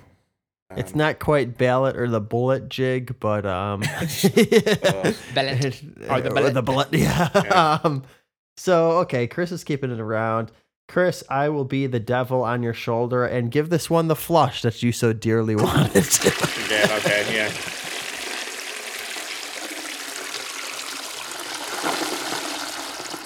All right, Mark, does the jig stay around? I am tempted to do the unthinkable. The good old trick. Yeah, the unthinkable and sacrifice a second buy for a third terminate because I really, really dislike this one. I'm okay with the Who. I just think that the best Who is far better than this. Yeah. So I will just give this a glaring flush. Okay. I don't want to see you again. You're Don't come out. You're Don't staring come at back the up toilet the bottom as of it the goes bowl. down. Like, don't you dare overflow on me. Start peeking. Like, I don't want to hear Noel Redding saying, I don't want to hear any more hippie nonsense. It's like when you smash a particularly gross spider and toss it in the toilet and flush it as soon as you can. I do not want to see those legs coming around the little, whatever the bottom of the bowl is called. I can see the little leg creeping back out. Down! Get down there. Yeah, there's Gotta our get that new there's our spider new into the category of septic smushed tank. spider songs. Yeah. Yeah, just sit there, grind it into the Oh. ground, make sure it is no longer of corporeal existence. Okay. But I'm going to stop short of terminating. Yeah. One rainy wish, Chris. Yeah. Again, just love the another one of my favorite like bubbly kind of happier Hendrix songs. So big love. Okay. All right. Well, it's on to me. And you know what? With 3 buys, flush full of money, I like doing an outside buy. So this is going to be it. Nice. He takes a swing at the outside pitch and knocks it over the opposite field fence. I with do. that one, I think. It does seem I shouldn't have swung at it, maybe, but Yeah. I paid off. You connected. All right, Mark. A moderate love. It does grate on me over the length of the song. I think this is the second longest song on the album. Yes, it is. Third, but because third? Bold as Love is over 4 minutes. Or 11, I think. Or, Bold of Love is like 3 songs in one, though. Yeah. Love for this one. I won't. I won't go too far. Okay. Chris, Little Miss Lover, second to last track. Another big love. This is where I'll go. Like if Lenny is on the radio, like I'm gonna switch over to this. Yeah, this is what go back to the originator. Okay. So it's got that foxy lady muscle. Yeah. Man, I am so on the fence on this because I have almost no notes, but the fact that you and Mark just are talking so highly of this song and the clips I played weren't honestly as bad as my notes makes me think I maybe missed something. And I was just getting a little tired by the time we rolled around to track 12 and I was waiting for Bold as Love. So that being said, I'm going to give this one a chance. I'm not going to flush this one. It's going to be a light category, squeeze. And I think that this is probably going to be bumped up when I listen to this album again. All right, Mark, is this another buy? I am having a genuinely good time. I am enjoying myself, continuing to pull the rug from under Kevin on this one, because this one's getting the flush. Oh, really? Wow. Just talked him into a love, and then I just turn around and flush Right, it. Enjoy that one. Well, now you gotta explain it. Well, because Foxy Lady is so much better. Oh, I know it is. Yeah, but and Spanish Castle Magic is so much better. Well, of course, and I don't know. Like I just wouldn't go back to this one. It's got that cool part. Like it just got that really nice riff. But I don't know. It's a little simplistic, I think. And wait a second. Is this the one with the bump, Yes. bump? Oh, it is? Yeah, the Wilderness of Mirrors. Oh, I want to flush this. Can I go back? Too bad. Oh, you gotta the be love. kidding me. It is on your You gotta permanent be record. kidding me. Oh, I so want to flush this. I'd almost trade a buy. Flush. You're out of that buys. fuck me, yeah. A credit card declined. Man. Oh, that's too bad. I gotta call the credit card company up and say somebody else loved this song. Boy, right. that was a big mistake. Everybody, big mistake. Pay attention. Thank you. Pay no Yeah, attention. put an asterisk. Are you going to eat one of those overdraft fee? You want an overdraft fee? Oh well. I would almost feel willing to eat an overdraft fee for this. Wow. I forgot Too about bad. that part. I Too bad. hate it. Fine. It's fine. Just keep it. Keep it. Maybe I'll like it more. Bold as Love, Chris. Let's just move on. Yeah, another big love, another great closer that kind of sums up all of the themes of the record. Probably could have just taken this instead of the opening track. Yeah, it's great. All right. Well, you know what? Yeah. Strong closer again, and that ending is just, it's really something. So I got to give it a big love. Ditto. Mark? And this one will be my second buy. Nice. Cannot pass this one. This is something that you would just have to, I mean, it closes out the second act of your film. It's the kind of thing that just cuts to black at the end. And you just have third sequence. Yeah. It's just the part of your screenplay that just turns the page. New scene, new location. I think that this really closes this out well. So with that, we are wrapped on this one. I wonder what Alex thinks. Should we do another guess? Should we just take the punkiest song on the record and attribute it to him? Would he agree with us? Would it be would the album start out with a -8 for 8 with quad terminates across the board? I can't on wait the to hear. first two. I don't know. think for sure EXP he'd terminate. The second one, yeah. I mean, it has, yeah. The second, yeah, it has its charms. Yeah, the second song. I mean, Up from the Skies. I know I terminated it, but yeah. But the album works so much better with those two terminated. You have an 11-track album. You have just a bona fide 1 through 4. He did tell me that this was his favorite Hendrix album. Okay. What's this guy? Does he love the synth at the end of Boldest Love? Does his 80s blood get going with Boldest Love and that Bon Jovi ending? I feel like the buy would be Spanish Castle Magic. Because the drop C. It's good. You know, I don't know. I just feel like that's. Yeah. I don't know what else though. Most a part of our rock DNA. I don't think he'd buy it's Castles Made of Sand. It doesn't seem. No. It's a little light. Yeah, I would agree. Probably buys the Noel Redding piece. That wouldn't totally surprise me. Yeah, we'll find out later on the text chat, I suppose. Yeah, we'll find out. Let's do a quick debate too before we sign off for tonight. Queen 1 and 2, Van Halen 1 and 2, or Hendrix 1 and 2. I'd probably go Van Halen 1 and 2 for me personally. For me personally, same. Yeah. As strong as Are You Experienced is. Yeah, I mean, Are You Experienced is the album as much as I love Van Halen 1 of my favorite records, but yeah, Are You Experienced is one of those kind of, it's one of those records that holds a very, it was there at the beginning and it's still there now. Yeah. Van Halen 2 is just, it's getting up there in my Van Halen record rating. Yeah. It's the epitome of an underrated, this has... is just as solid. With the exception maybe a song or two, but for the most part, it's hard to argue. Yeah, I think that's the strongest 1-2 punch of what you said. Yeah. Well, Van Queen Halen 2 has that Battle of the Ogres too, something like that. I liked Queen 1. I was not a fan of Queen 2. I liked Queen's debut though. You loved Seven Seas of Rye though, the real version of it. That was one. That was pretty good. But what else? Oh, the March of the, I didn't share March my of the opinion, Black Queen like a disappointed. Okay, go ahead. Van Halen 2 I actually enjoy more than Van Halen 1. I just feel like it's a bit more top to bottom solid.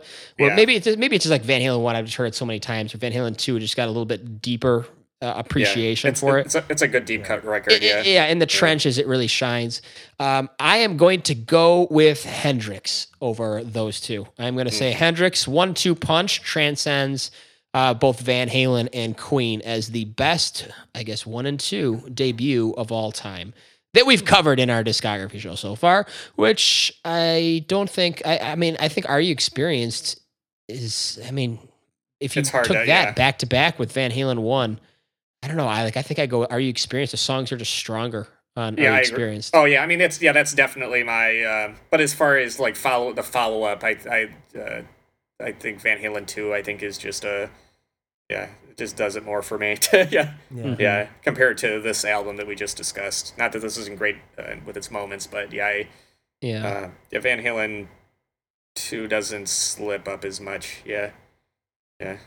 True. Yeah, it just if this album took out the self-realization of where it was in time, it would be. Yeah. There was and to have that back to back, just the guy had so many ideas flowing through his mind that he just had to put them to tape. And only minute 46 because I got to get to the next one. Too bad. David Lee Roth was only 13 then. We could have used his lyrical.